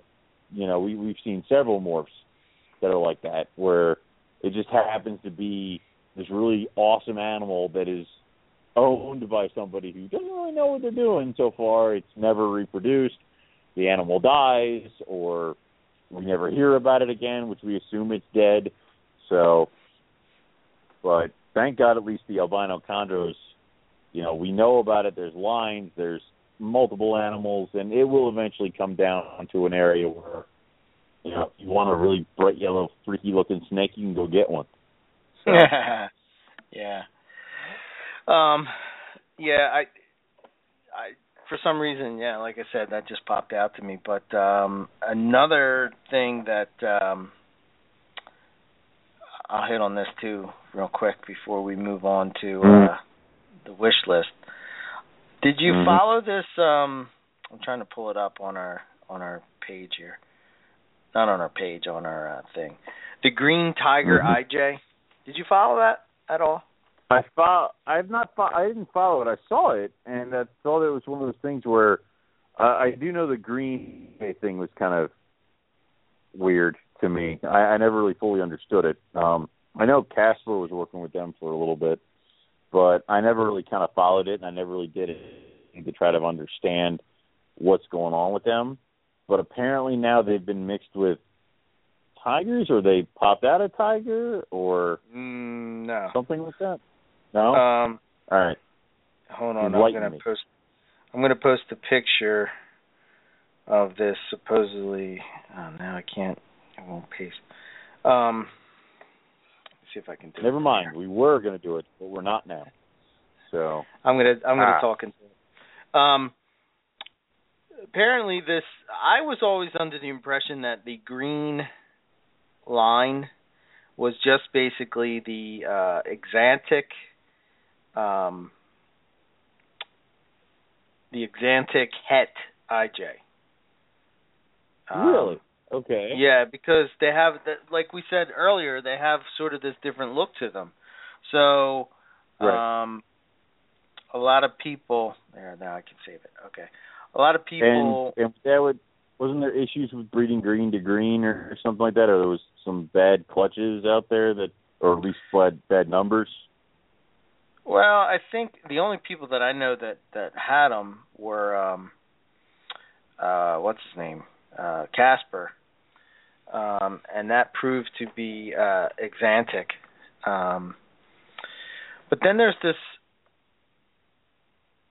other.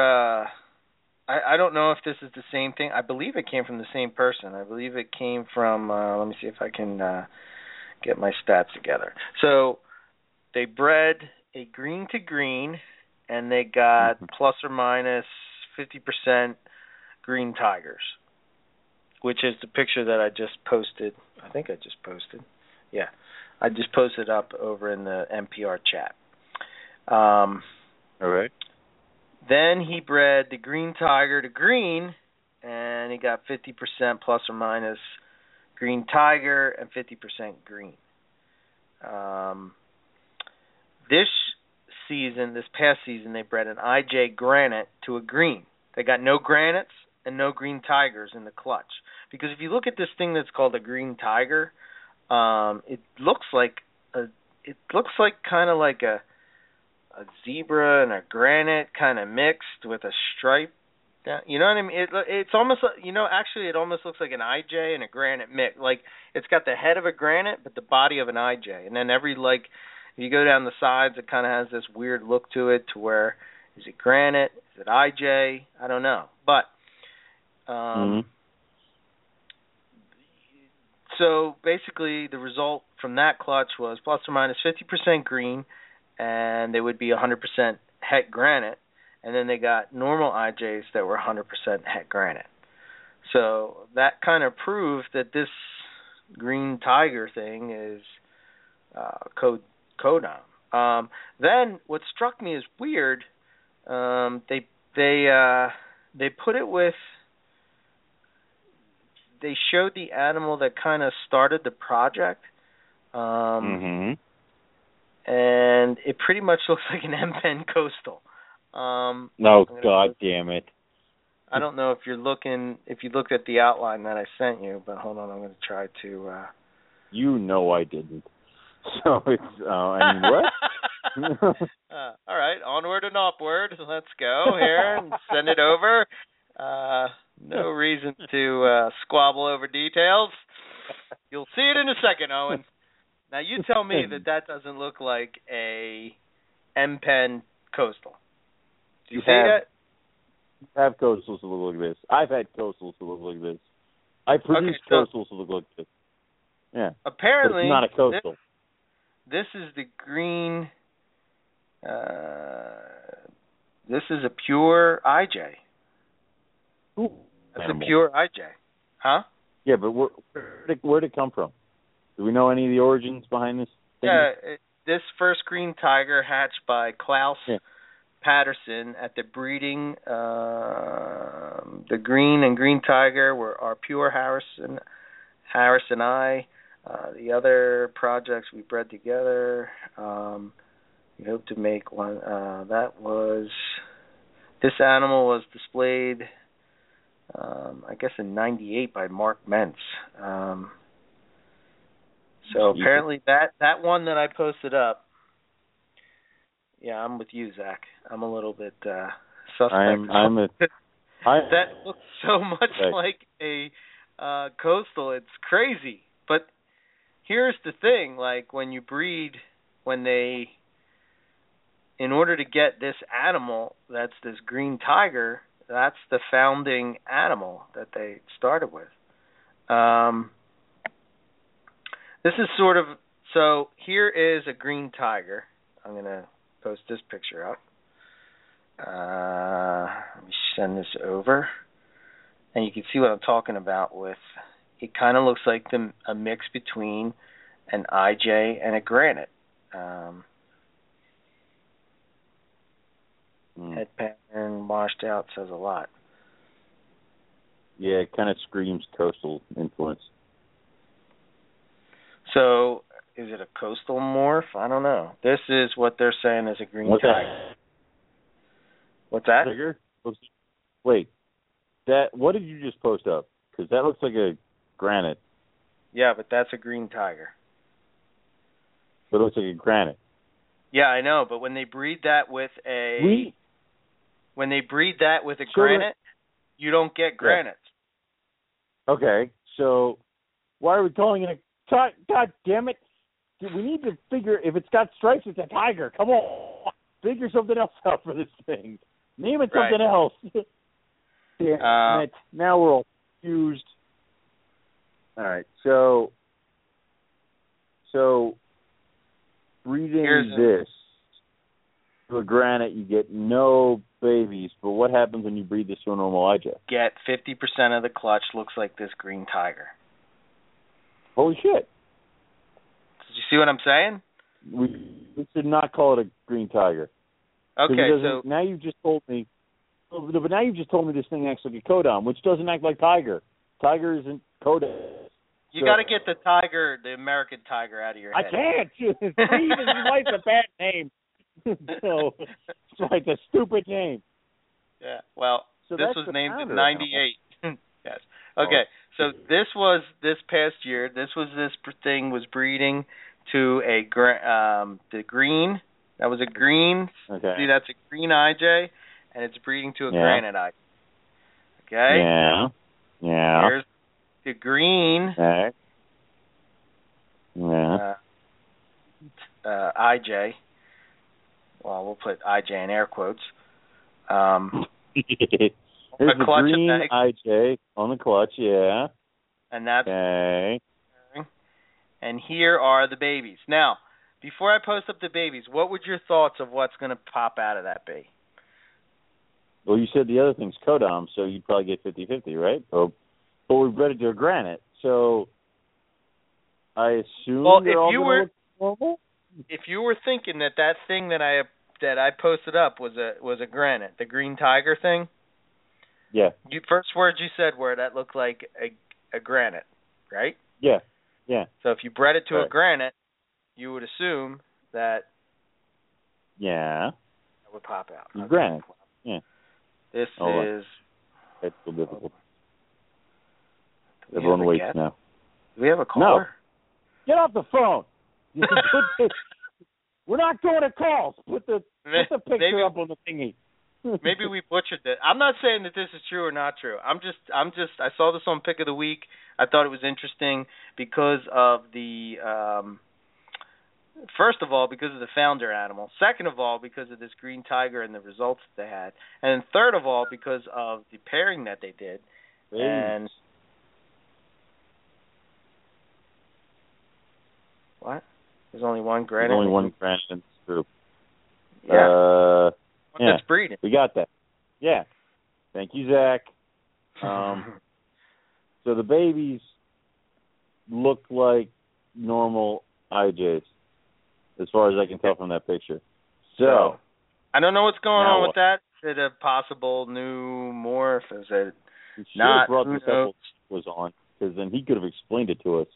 But well, it might be one of those things that maybe it's bullshit. I don't know. I really don't know. This also might be the next step, because obviously now the next step is raising up the offspring and breeding them back to each other. See what that does. Yeah. So apparently this is how it works. See the animal that's on eggs? Yes. That's what they call a green IJ. That's a green IJ. If you bring that green IJ to another green IJ, you would get this green tiger, which is kind of looks like a granite, but that would be the super form. Okay. So obviously now, I got it now. So technically, all these babies down here are carriers of it, so we'll see how it rolls. Oh, see, look, there's Terrell is on the case. Yeah, there it is. Mark Mentz, 2004. If you look at that animal, that screams IJ to me, but yes, it does. Yeah. So we'll see. And by the way, this portion of the show, if you do not is brought to you by. If you're not in the NPR chat, then you have no idea what we're talking about. Nothing happy. Yeah, we're all. Yeah. Yep. This is why. So, see, even Zach doesn't know why we picked Tiger as a choice word. It's dumb. It should not be called a tiger. I don't disagree with that. Pick a different name. Goddamn right. Hashtag pick a different name. Thank you. If it doesn't got stripes, it's not a tiger. We have enough cats in the world. Pick something else. Call it a goddamn puma. Yeah. I'm done now. I'll be quiet. So this is kind of an interesting project. Yeah, no kidding. So I don't know. It's interesting, and I would love to see it turn out to be something. That would be cool. So, yeah. Yeah. A Kodam, pretty much a Kodam granite. That's kind of what it is, you know what I mean? That's what it looks like. It's a Kodam. Now, the first animal that you posted up, the first tiger, green line tiger, or whatever the hell you want to call it, that looks impressive as hell. I mean, that looks cool. So, yeah. Yeah, I think the only thing that threw me off with this and screaming bullshit was the fact of the M pen looking coastal. That kind of just maybe that's not you know it. But when they posted up the post and pick of the week, that's the pick that they posted up as the founder and animal. Now, my thing is that we argue enough about the purity of the founder animal of Jaguar, and now we're going to do this. I mean, can you imagine the debates that would flow from whether or not this is a pure IJ morph line, if it was established as one? I'm sure people would, but unless you can set the internet on fire. So it's yeah. I think the thing with the I mean, it's not like Morelia people are bullheaded and stick on to things and refuse to see reason. So. One thing I will say is that the animals that Derek Roddy has that he calls New Guinea, I kind of subscribe to the idea that they could possibly be Cape York animals. I don't know whether that's... I could never prove that, but if you'll never be able to know. Yeah, if you look at... I don't know, I have this article that Buddy gave me a while back that talked about the Barkers and them bringing in animals and calling them that they were from New Guinea because they were going through a whole bunch of shit that, importing animals from Australia and, so what did they do to bypass that? They kind of bypassed it by just saying, okay, these are New Guinea carpets. And that's kind of the name that Derek has always stuck with. But if you look at them, if you look at this animal that is that looks like an M-pen, some of the animals that come out of that clutch that are quote-unquote New Guinea carpets, which again, that name is a stupid name too, because then you got the other Nova Guinea, which are New Guinea animals, and people get confused with that as well. But these basically is a line that Derek Roddy has, and he has them all the way back to the founding animals, and basically he's been breeding them forever, and he gets across the board crazy results in the clutch. I mean, he's got bright animals in the clutch, he's got axanthic animals in the clutch. They throw, I should say, axanthic looking animals that could, have the striping is sick, and it looks very similar to what this animal looks like. So I'm not saying that that's out of the realm of possibility, that right there could be is it an IJ, is it a New Guinea, maybe it's a different locality of New Guinea carpet python. I mean, again, I'm not trying to be like make it true. Blood in there. Yeah. But if you look at wild carpet pythons and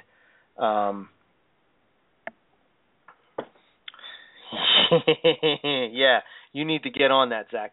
If you look at wild carpet pythons and what we think of what they're supposed to look like, it's not the case, my man. It's you're right. I mean, I watch wild this jungles YouTube video coastal. I watch this YouTube video pretty much every week, and they go around and they basically collect animals that are, in somebody's lawn or in their ceiling or on their front porch, which, by the way, is pretty friggin' awesome to have a carpet python just chilling on your porch. You remember I was talking to God, who was I talking to in Tinley? Australian. Crap.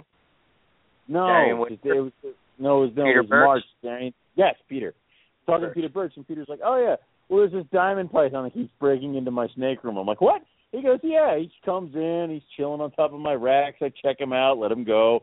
I'm like, "You just have a wild diamond python." He's like, "Yeah, he cruises in every once in a while. I'll feed him every once in a while." I'm like, "So he just he does whatever he wants." I'm like, "Fuck you, dude." It's like, that's awesome. So yeah, well, that's incredible. Well, this guy, he pretty much goes into the territory where, there you go. See, there you go. Thank you, Terrell. Man, he's on the ball. Again, he's going to be not on the NPR chat, you have no idea what's happening right now. But we're looking at pretty snakes, and you can listen to us look at pretty snakes. Ooh. Yeah. Right. Yeah, I mean, look at the variability in that. And tell me that animal that's right up the second picture doesn't look like that animal that's in that as a founding animal. All right, it doesn't look like the founding animal. I'm going to smack you. I could actually produce these this year, possibly. But actually, that one we're talking about top right. You can make a case that looks exactly like it. Even the ones further down that he did, Terrell just put up. So, could these be New Guineas? No, these are not Nova Guinea. Right. I meant to say New Guinea. Down boy. These animals could possibly be, I think, in my opinion, that they could possibly be Cape York carpets. All right. Well, there'll be no way to prove this at all. You can't prove it. No. But and you know what's really crazy? Nice This is just to show you how screwed up we are as reptile people. Yeah. You have this animal, right? This carpet python here. They look freaking crazy. The crazy variability in the clutch. Beautiful animals, right? But the fact that there's not a label on them, I could tell. Because I could breed them next year, right? But I've kind of thought, maybe I shouldn't breed them. Maybe I should. I don't know. But because of the fact that I can't say that this, so basically what it comes down to is the name is more important than the pretty animal. You know what I mean? That's kind of crazy. I mean, I can give you lineage all the way back to the founding animals, so you know exactly what is it? what the founding animals are. But now all of a sudden, if we could prove, say we did genetic testing or whatever, we could genetically test these and genetically test Cape York carpets, and all of a sudden they were on par, and they said, "Oh yeah, they're Cape York carpets." Then all of a sudden we can put this name on it. Desirable. Cape York Exactly Cape York carpets, and then people will be like, "I need 3 pairs of them." Well, look at it the other way. I mean, obviously the coastal blood in the country has been mixed all over the place. Pure coastal in the country, you have no idea.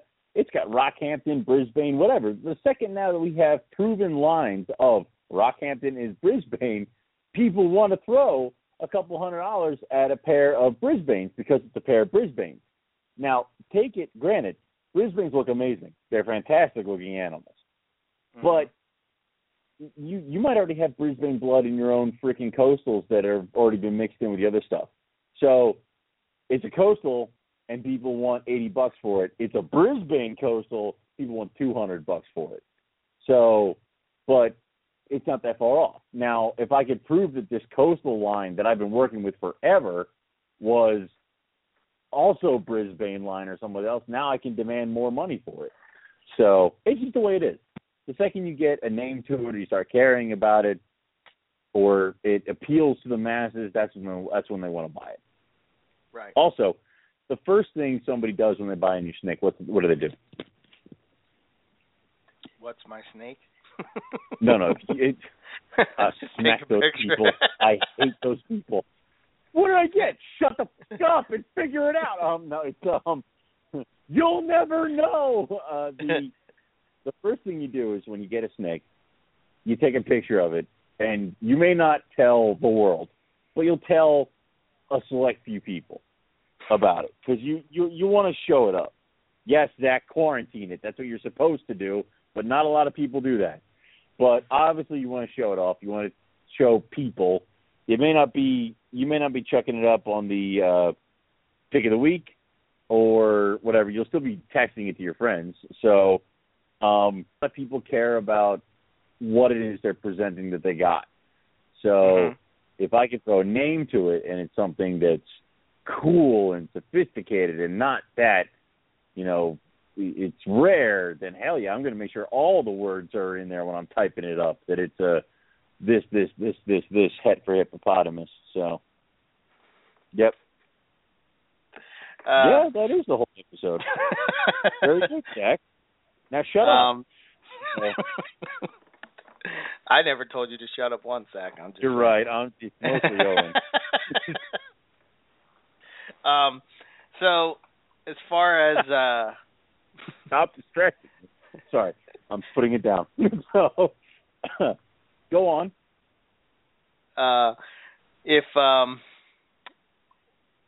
Yeah, I know. can't do it. I can't concentrate while this thing is beeping in my ear. Yeah. Holy smokes. I got to mute it. I'm muting it now. We just did 3 shows in 1 week. Give us some slack, goddammit. Yeah, I know, right? That was People. tough. Anyway, we already hit on that. One thing that I want to up my game on, and one thing that I want to up my game on for as far as like adding to my collection is some diamond pythons. Wait. What do you mean you want to like up your game on diamond pythons? You have how many reduced patterns? I just have one. I thought you had 2. No, I have one, and then I have a pair that produced. I'm sorry. You have one reduced pattern. You have a pair that could produce reduced patterns. Yes. Okay. Well, so hopefully upping your game would be what? Crossing off the remaining 2 bloodlines that you don't have? Well, I think there's 7. No. Hold on. Let me pull out the carpet python book. Get out my quail pen.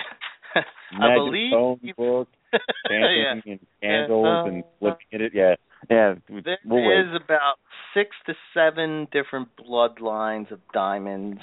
Now, are we talking bloodlines from?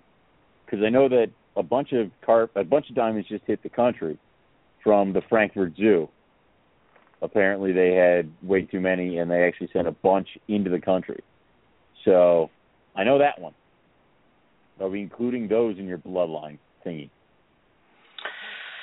That's a new bloodline? I don't know if it's new, but it's one that I just heard of. I can't prove any, but I've heard that people are selling these Frankfurt Zoo line diamonds with documentation. So, yes. Maybe. It's what? What is the Frankfurt bloodline Zoo. You said? Frankfurt Zoo. Huh. I never heard of it. There's a zoo in Frankfurt. Apparently they have diamonds. Hence the name Frankfurt Zoo. It's not a guy's name. It's actually a place on a map that has a zoo. So, are you following me so far? Yes. That's what I've heard, at least. And of course, this is the rumor mill. Take it with a grain of friggin' salt. Somebody can track these animals down. Go ahead. But from what I heard, there were 2-year-olds all the way down to hatchlings imported, and a pretty good number of them. And that's why you're beginning to see pure diamond pythons on dealer lists and things like that. So, rumor mill. This is, whatever you want to say. So, but yeah. Obviously, what you want to do is add more bloodlines to your diamond pythons. You already have San Diego Zoo line? Yeah, I have San Diego Zoo bloodline. The other bloodline, there's Gary Vale. I have that one. However you want to say it. Valet. I think he has a couple different bloodlines, if I'm not mistaken. I think he does too. I think want to say that he had. Good.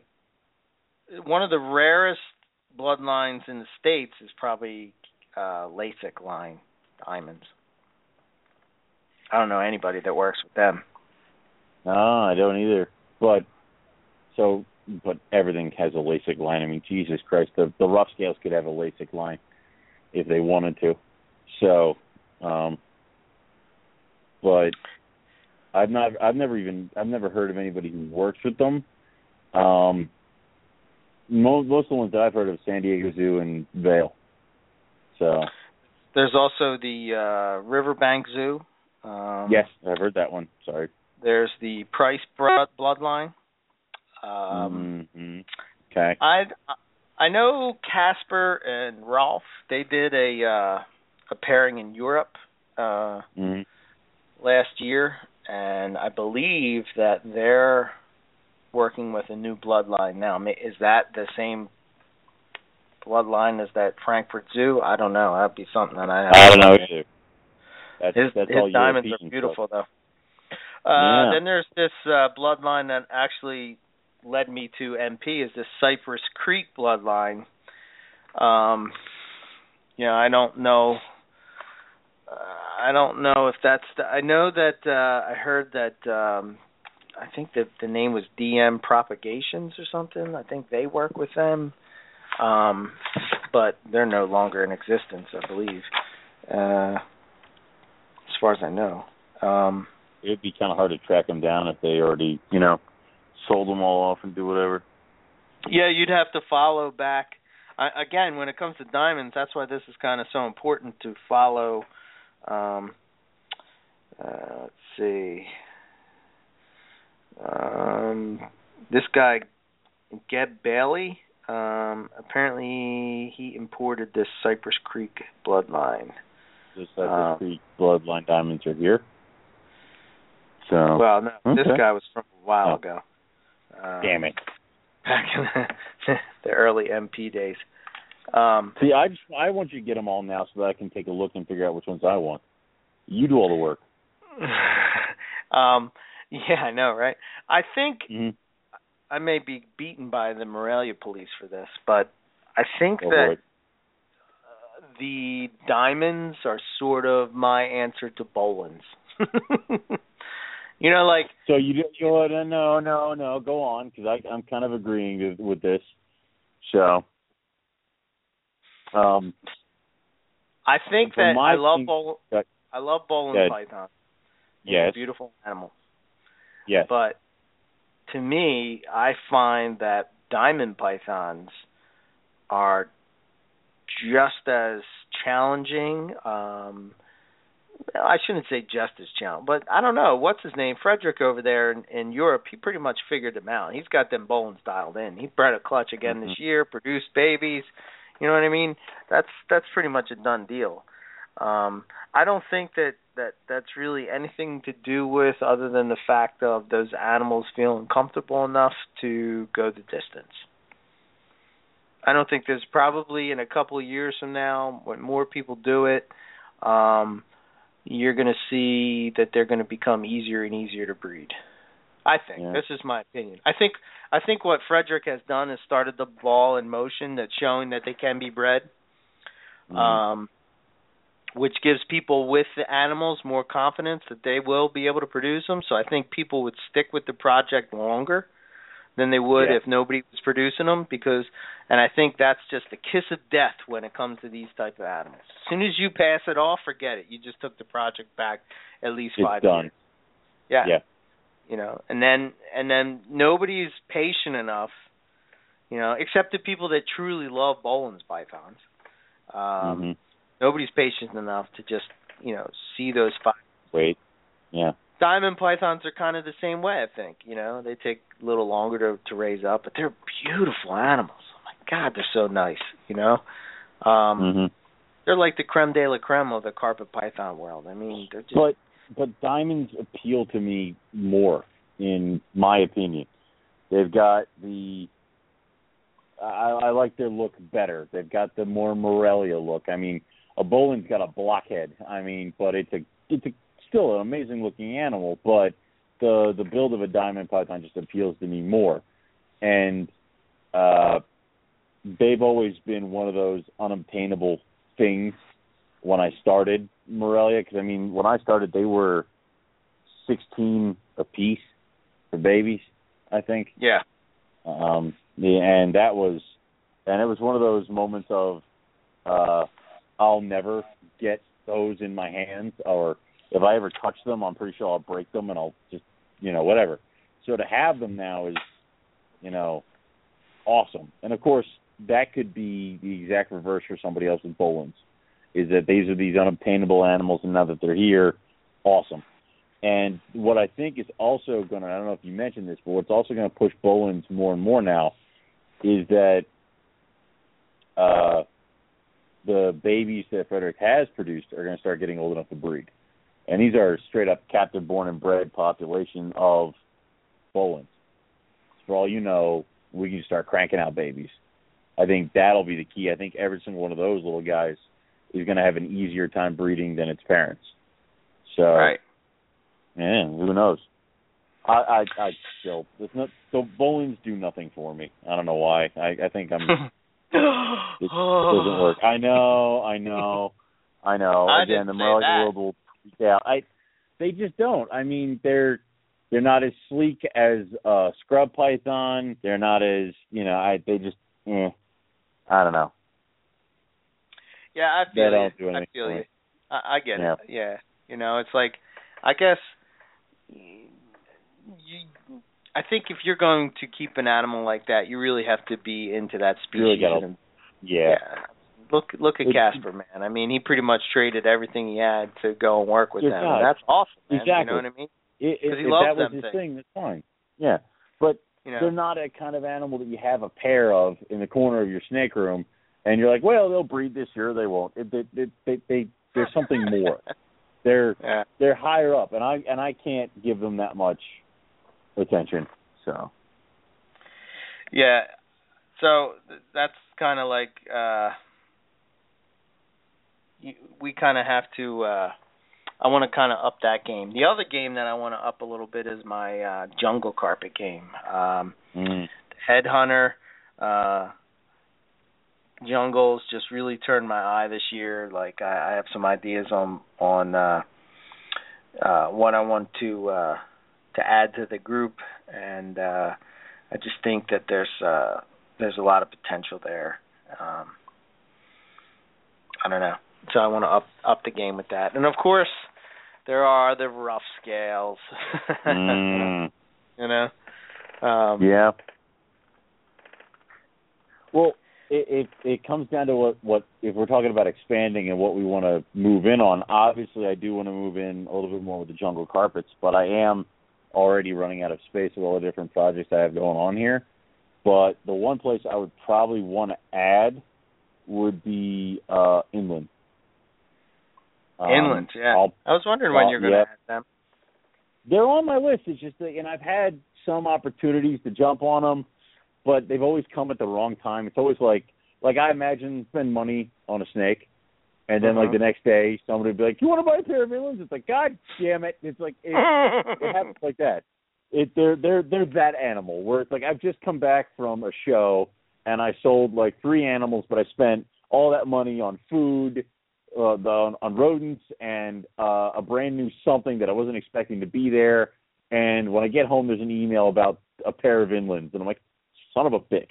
So it's one of those things where what I'll probably end up doing is scaling back because the problem is that when I'm looking at it is I'm running out of room for adults. I have plenty of room for babies and stuff, but I'm running out of room for adults. So it'll be kind of one of those decisions of I have, 1.2 of bredli. Do I really need all 3 bredli? Do I really need, this coastal, that coastal? Do I need the small, stupid projects like the Amazon tree boas and the Dominican red mountain boa? Do I need this? Do I need that? Do I need all the damn corn snakes? So it's one of those decision-making time bullshits. So it's yeah, that's always tough, ain't it? Isn't it? So it's like I'll get inland, but I also got to think about is that I have a rack of 32 quarts that are filled with juvie carpets, and then I have the entire one side of one of my baby racks, which is filled with holdbacks and baby carpets that I'm raising, and eventually I'm going to have to start moving into the bigger cages. So it's I've only been in this damn room for a year. I'm already out of space. What the hell? So son of a ridiculous. Son of a bitch. You didn't buy the house with the best basement, my man. I know. So I'm moving the incubator out of the snake room into the side room, and that frees up that entire corner for rack systems. I'm just going to put in a bunch of 41s, 32s, 15 quart racks. So I have that entire corner there is nothing but racks that can hold young to juvie to maybe even small adult males. So that entire corner. So that's what we're going to do. So. That's cool. So that's kind of like my my wish list gets smaller and smaller. There's a couple other things, but I don't know if they'll be available or not. The wish gets smaller, but mine gets smaller, but it gets more intense. It gets more like focused or weird or way out there because it's like I can sit there and be like, I want inlands. That's reasonable. I want white lips. Okay, you've always known. I also want rhino rat snakes. Wait, why do you want rhino rat snakes? Because Buddy Buscemi, that's why. I also want, and then you keep going, and it's like, all right. So the list gets smaller, but it does get a little bit more intense, and it doesn't ever get cheaper. I mean, for those people out there who think talking to us will lower your snake bill or your snake want, we have some sad news for you. It won't. Just to keep everybody in mind, when we started this damn show, I had 8 coastal carpet pythons. That was it. Come along with the ride. Listening to this bullshit, it's what got me to the sense I got now. God damn it. But I'd like to add a couple chondros, too. I'd like to add some chondros. You got rid of your chondros. No, I'm sorry. We want pure chondros, right? Don't we? Yeah, I just like locale chondros. By the way, I hate that one that you sold me. It's a bastard. Grendel? Yeah. I hate you. I hate him so much. He's an evil bastard. He's an evil son of a bitch. He's pretty, though. He's pretty. He is. He is, and he do well with the female, but it's like, all right, how long am I going to push them? How long am I going to put up with you? So. Yeah, so I'd like to add probably maybe some Marus, some Biocs, or some Maruks. I mean, that's really the group that I'm working with. So, that would be the route that I would go. Eventually, I'd like to add in Kofi Owls, but I know that they're a little bit on the high price range, and depending on where they fall, that's kind of like. I heard that they're a bitch though to get to eat when they're babies. I don't even want to think about it. Yeah, I heard really don't. Really difficult. Dude, I've my one female red mountain boa, she like slugged out, or the boa comparison to slugging out, I don't know, boarded or whatever. So that litter's gone. Not doing that this year. So I was kind of like, oh, but I'm also kind of, yes, I don't have to deal with those little bastards this year. So I have one more female, and I'm like, I'm going to try breeding her, but I'm not going to try very hard. And that'll be the one that, like, she'll have, like, 10 babies or something like that. So I really don't want to hear about the whole, like, I've heard that chondros can be jerk babies to get them started. And my thing would just be my chondro would end up breeding every year, like having like a massive clutch, and all the babies will be bastards. So. I don't know if some of the more established lines and more established designer stuff is as difficult, but for some reason I've heard Ryan Young talk about it. I've heard Chuck Vogel talk about it, where they said that that locale for some reason is difficult to get going. So, I think it's probably because there's not a whole lot in captivity, I mean, there's probably not a whole lot of just pure straight locales that people are working with, so, Makes sense. Yeah. So, what time? Yeah, we're running at the end of the game. We went through this whole thing, and we never even got to talk about the Southern Carpet Fest. Oh, no. I guess for everybody that will be down there, I guess I'll be seeing you guys I'll be there Friday night. Awesome. And I'll be hanging out with Bill. I'll be able to see his awesome collection. He is hosting. It's in Arlington, Texas. Arlington, Texas. Starts at 3:00. Pretty excited about hanging out and putting names with faces, and hanging out with some of the awesome people down south when it comes to carpet pythons. And I think you talked about it earlier, Owen, about going to shows. To sort of get your name out there and meet people and just so people get to know you, and if they're ever going to buy a snake from you, they feel more comfortable when they know you. Well, it seems that, carpet python in particular seem to stand apart, and I could be biased when I say this, but I don't see a ball python fest. I don't see, I don't see a ball python row. I guess that's maybe not fair because maybe they're all the other rows, but like you don't see some of these more niche.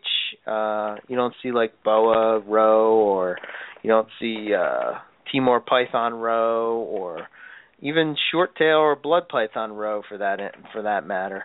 But for some reason, we seem to have like all this awesome things that are kind of happening in the carpet python world, which I think it's just awesome. And I think that I'm pretty excited about this upcoming season to see what people are breeding. I think that we're going to see some new first timers stuff. I think we're going to see some new morphs that are going to come to surface.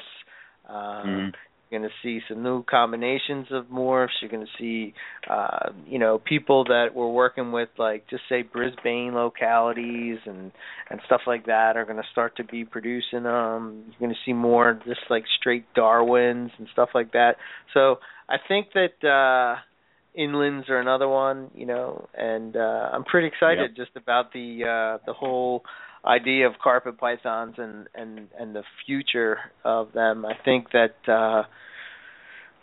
it's going to be pretty exciting, for sure. And we have the book, we have the podcast, we have all these carpet fests popping up all over the place. You have the Northeast, the Northwest, the Southwest, the Southern one, and now the Southeast is coming up.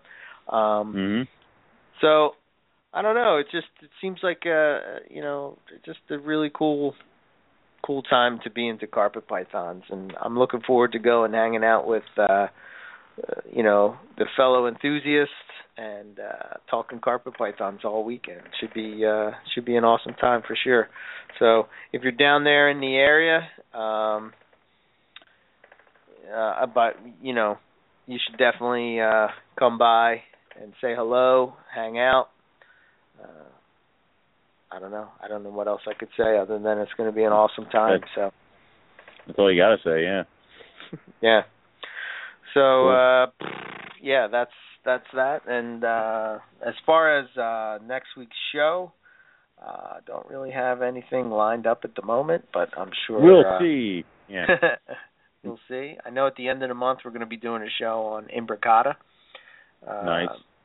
Our good friend Justin Julander is going to be joining us to chat that up. I always love talking to Justin. For those who if you don't know who Justin is, he's one of these guys that, again, I talk about as kind of like, you don't really see him post all that much on Facebook per se, but don't let that fool you, because he is one of the top guys when it comes to carpet pythons and Australian reptiles in the United States. You should definitely check out his website, Australian Addiction Reptiles. You should check out his Facebook page. He is the co-author of both books, The Complete Carpet and The Complete Children's Python with Nick. So his knowledge is vast. He's been to Australia. He's actually been there and seen Morelia imbricata in the flesh. So we're going to be just talking all about natural history and all that. It's going to be one of those shows where it should be cool, because we're not really going to focus too much on the breeding part of it in captivity, because we don't work with them. So we can all dream. So we don't know what it's like. So yeah. Yeah. I would love to have somebody from Australia come on and chat it up with us, and I'm sure at some point we will. But somebody that's actually selectively breeding and stuff down there. So I can't think of anything else to hit on, so I'll just go down the good old list of things, and then we will call it a night. Yes. Morelia Python Radio. Check out our website, MoreliaPythonRadio.com. If you have any questions or comments, you can send them to info@MoreliaPythonRadio. Best way to get the show, listen back to past episodes, is on iTunes, or whatever your app of choice would be for podcasts. You can like our Facebook page, and you can follow us on Twitter at Morelia Python. Like we said just a moment ago, the Southern Carpet Fest is September 12th, this Saturday, and it's in Arlington, Texas. Our good friend Bill Stiegel is the host, and it is at 3 p.m. So contact him for more details if you're interested in going. The Northwest Carpet Fest is on 10/3/2015, so that's right around the corner as well. That's in Seattle, Washington. And if you want to contact, you can contact Amy on Facebook, and she will give you the details of what's going on there. I know they're doing an auction and whatnot, and they're trying to get together the food and all that kind of stuff. So be sure to reach out there. I ended my week-long only posting on my page and MP. For the people that followed me over there, thank you very much. I will continue to post there. I will post to both Facebook and to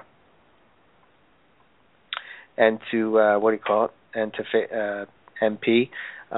If you are new to carpets and you want to sort of get a feel, a lay of the land, I would advise you to go over there and check it out. That's MoreliaPythons.com. It's pretty much the forum when it comes to carpet pythons. As far as myself, ebmorelia.com. You have any questions or comments for me, Eric at ebmorelia. You can check out the Facebook page, which is pretty much what I update every couple of days, is ebmorelia. You can also catch me on Twitter and Instagram, post on both of those. But if you want to message me, probably the best way would be to either get me on Facebook or just send me an email at eric@ebmorelia.com. We will be at the Tinley Park show, so if you're interested in animals and you'd like to pick up there, just reach out to me and I'll let you know what we have available. I will be putting together the list of animals so that you can see some really killer stuff if you're in the market for some designer carpet projects. I think that's all I got. The only other thing that I'll say before I let Owen take over is, I can't say this enough, US ARC. If you're not a member, join and go donate if you are a member. Every little bit counts. So now's the time to build up that fund and help those guys out for all the things that they do for us. usarc.org. And with that, I'll turn it over to Owen and let him take us out. Cool. What I got is you can go to rogue-reptiles.com. Check out all the stuff we got going on at Rogue. We'll be updating the baby pictures at some point, probably soon. So go check that out. We don't have any shows planned up until Tinley Park in Chicago. So if you want us to make sure we bring a baby to Tinley Park, give me a contact. We'll make sure we bring it with us. Also, if there is any shows in the tri-state area between that time and you would like to have a baby delivered, if I am attending, we can arrange that as well. Right now, I got tigers, bredli, caramel jags, and some caramel tiger jags, and maybe a caramel tiger if he keeps getting the nice color that I keep seeing on him. So, and also we have some from last year as well. Yeah, that's pretty much it. You can also go to Facebook.com and check out Rogue Reptiles at Facebook.com and see everything we got going on there. So that's all I got. That's all we got. And thanks, everybody, for listening. We're going to catch you all next week for some more Morelia Python Radio. Good night, everyone. Hey, Chad Brown here. You may remember me as a linebacker in the NFL or as a reptile breeder and the owner of Pro Exotics.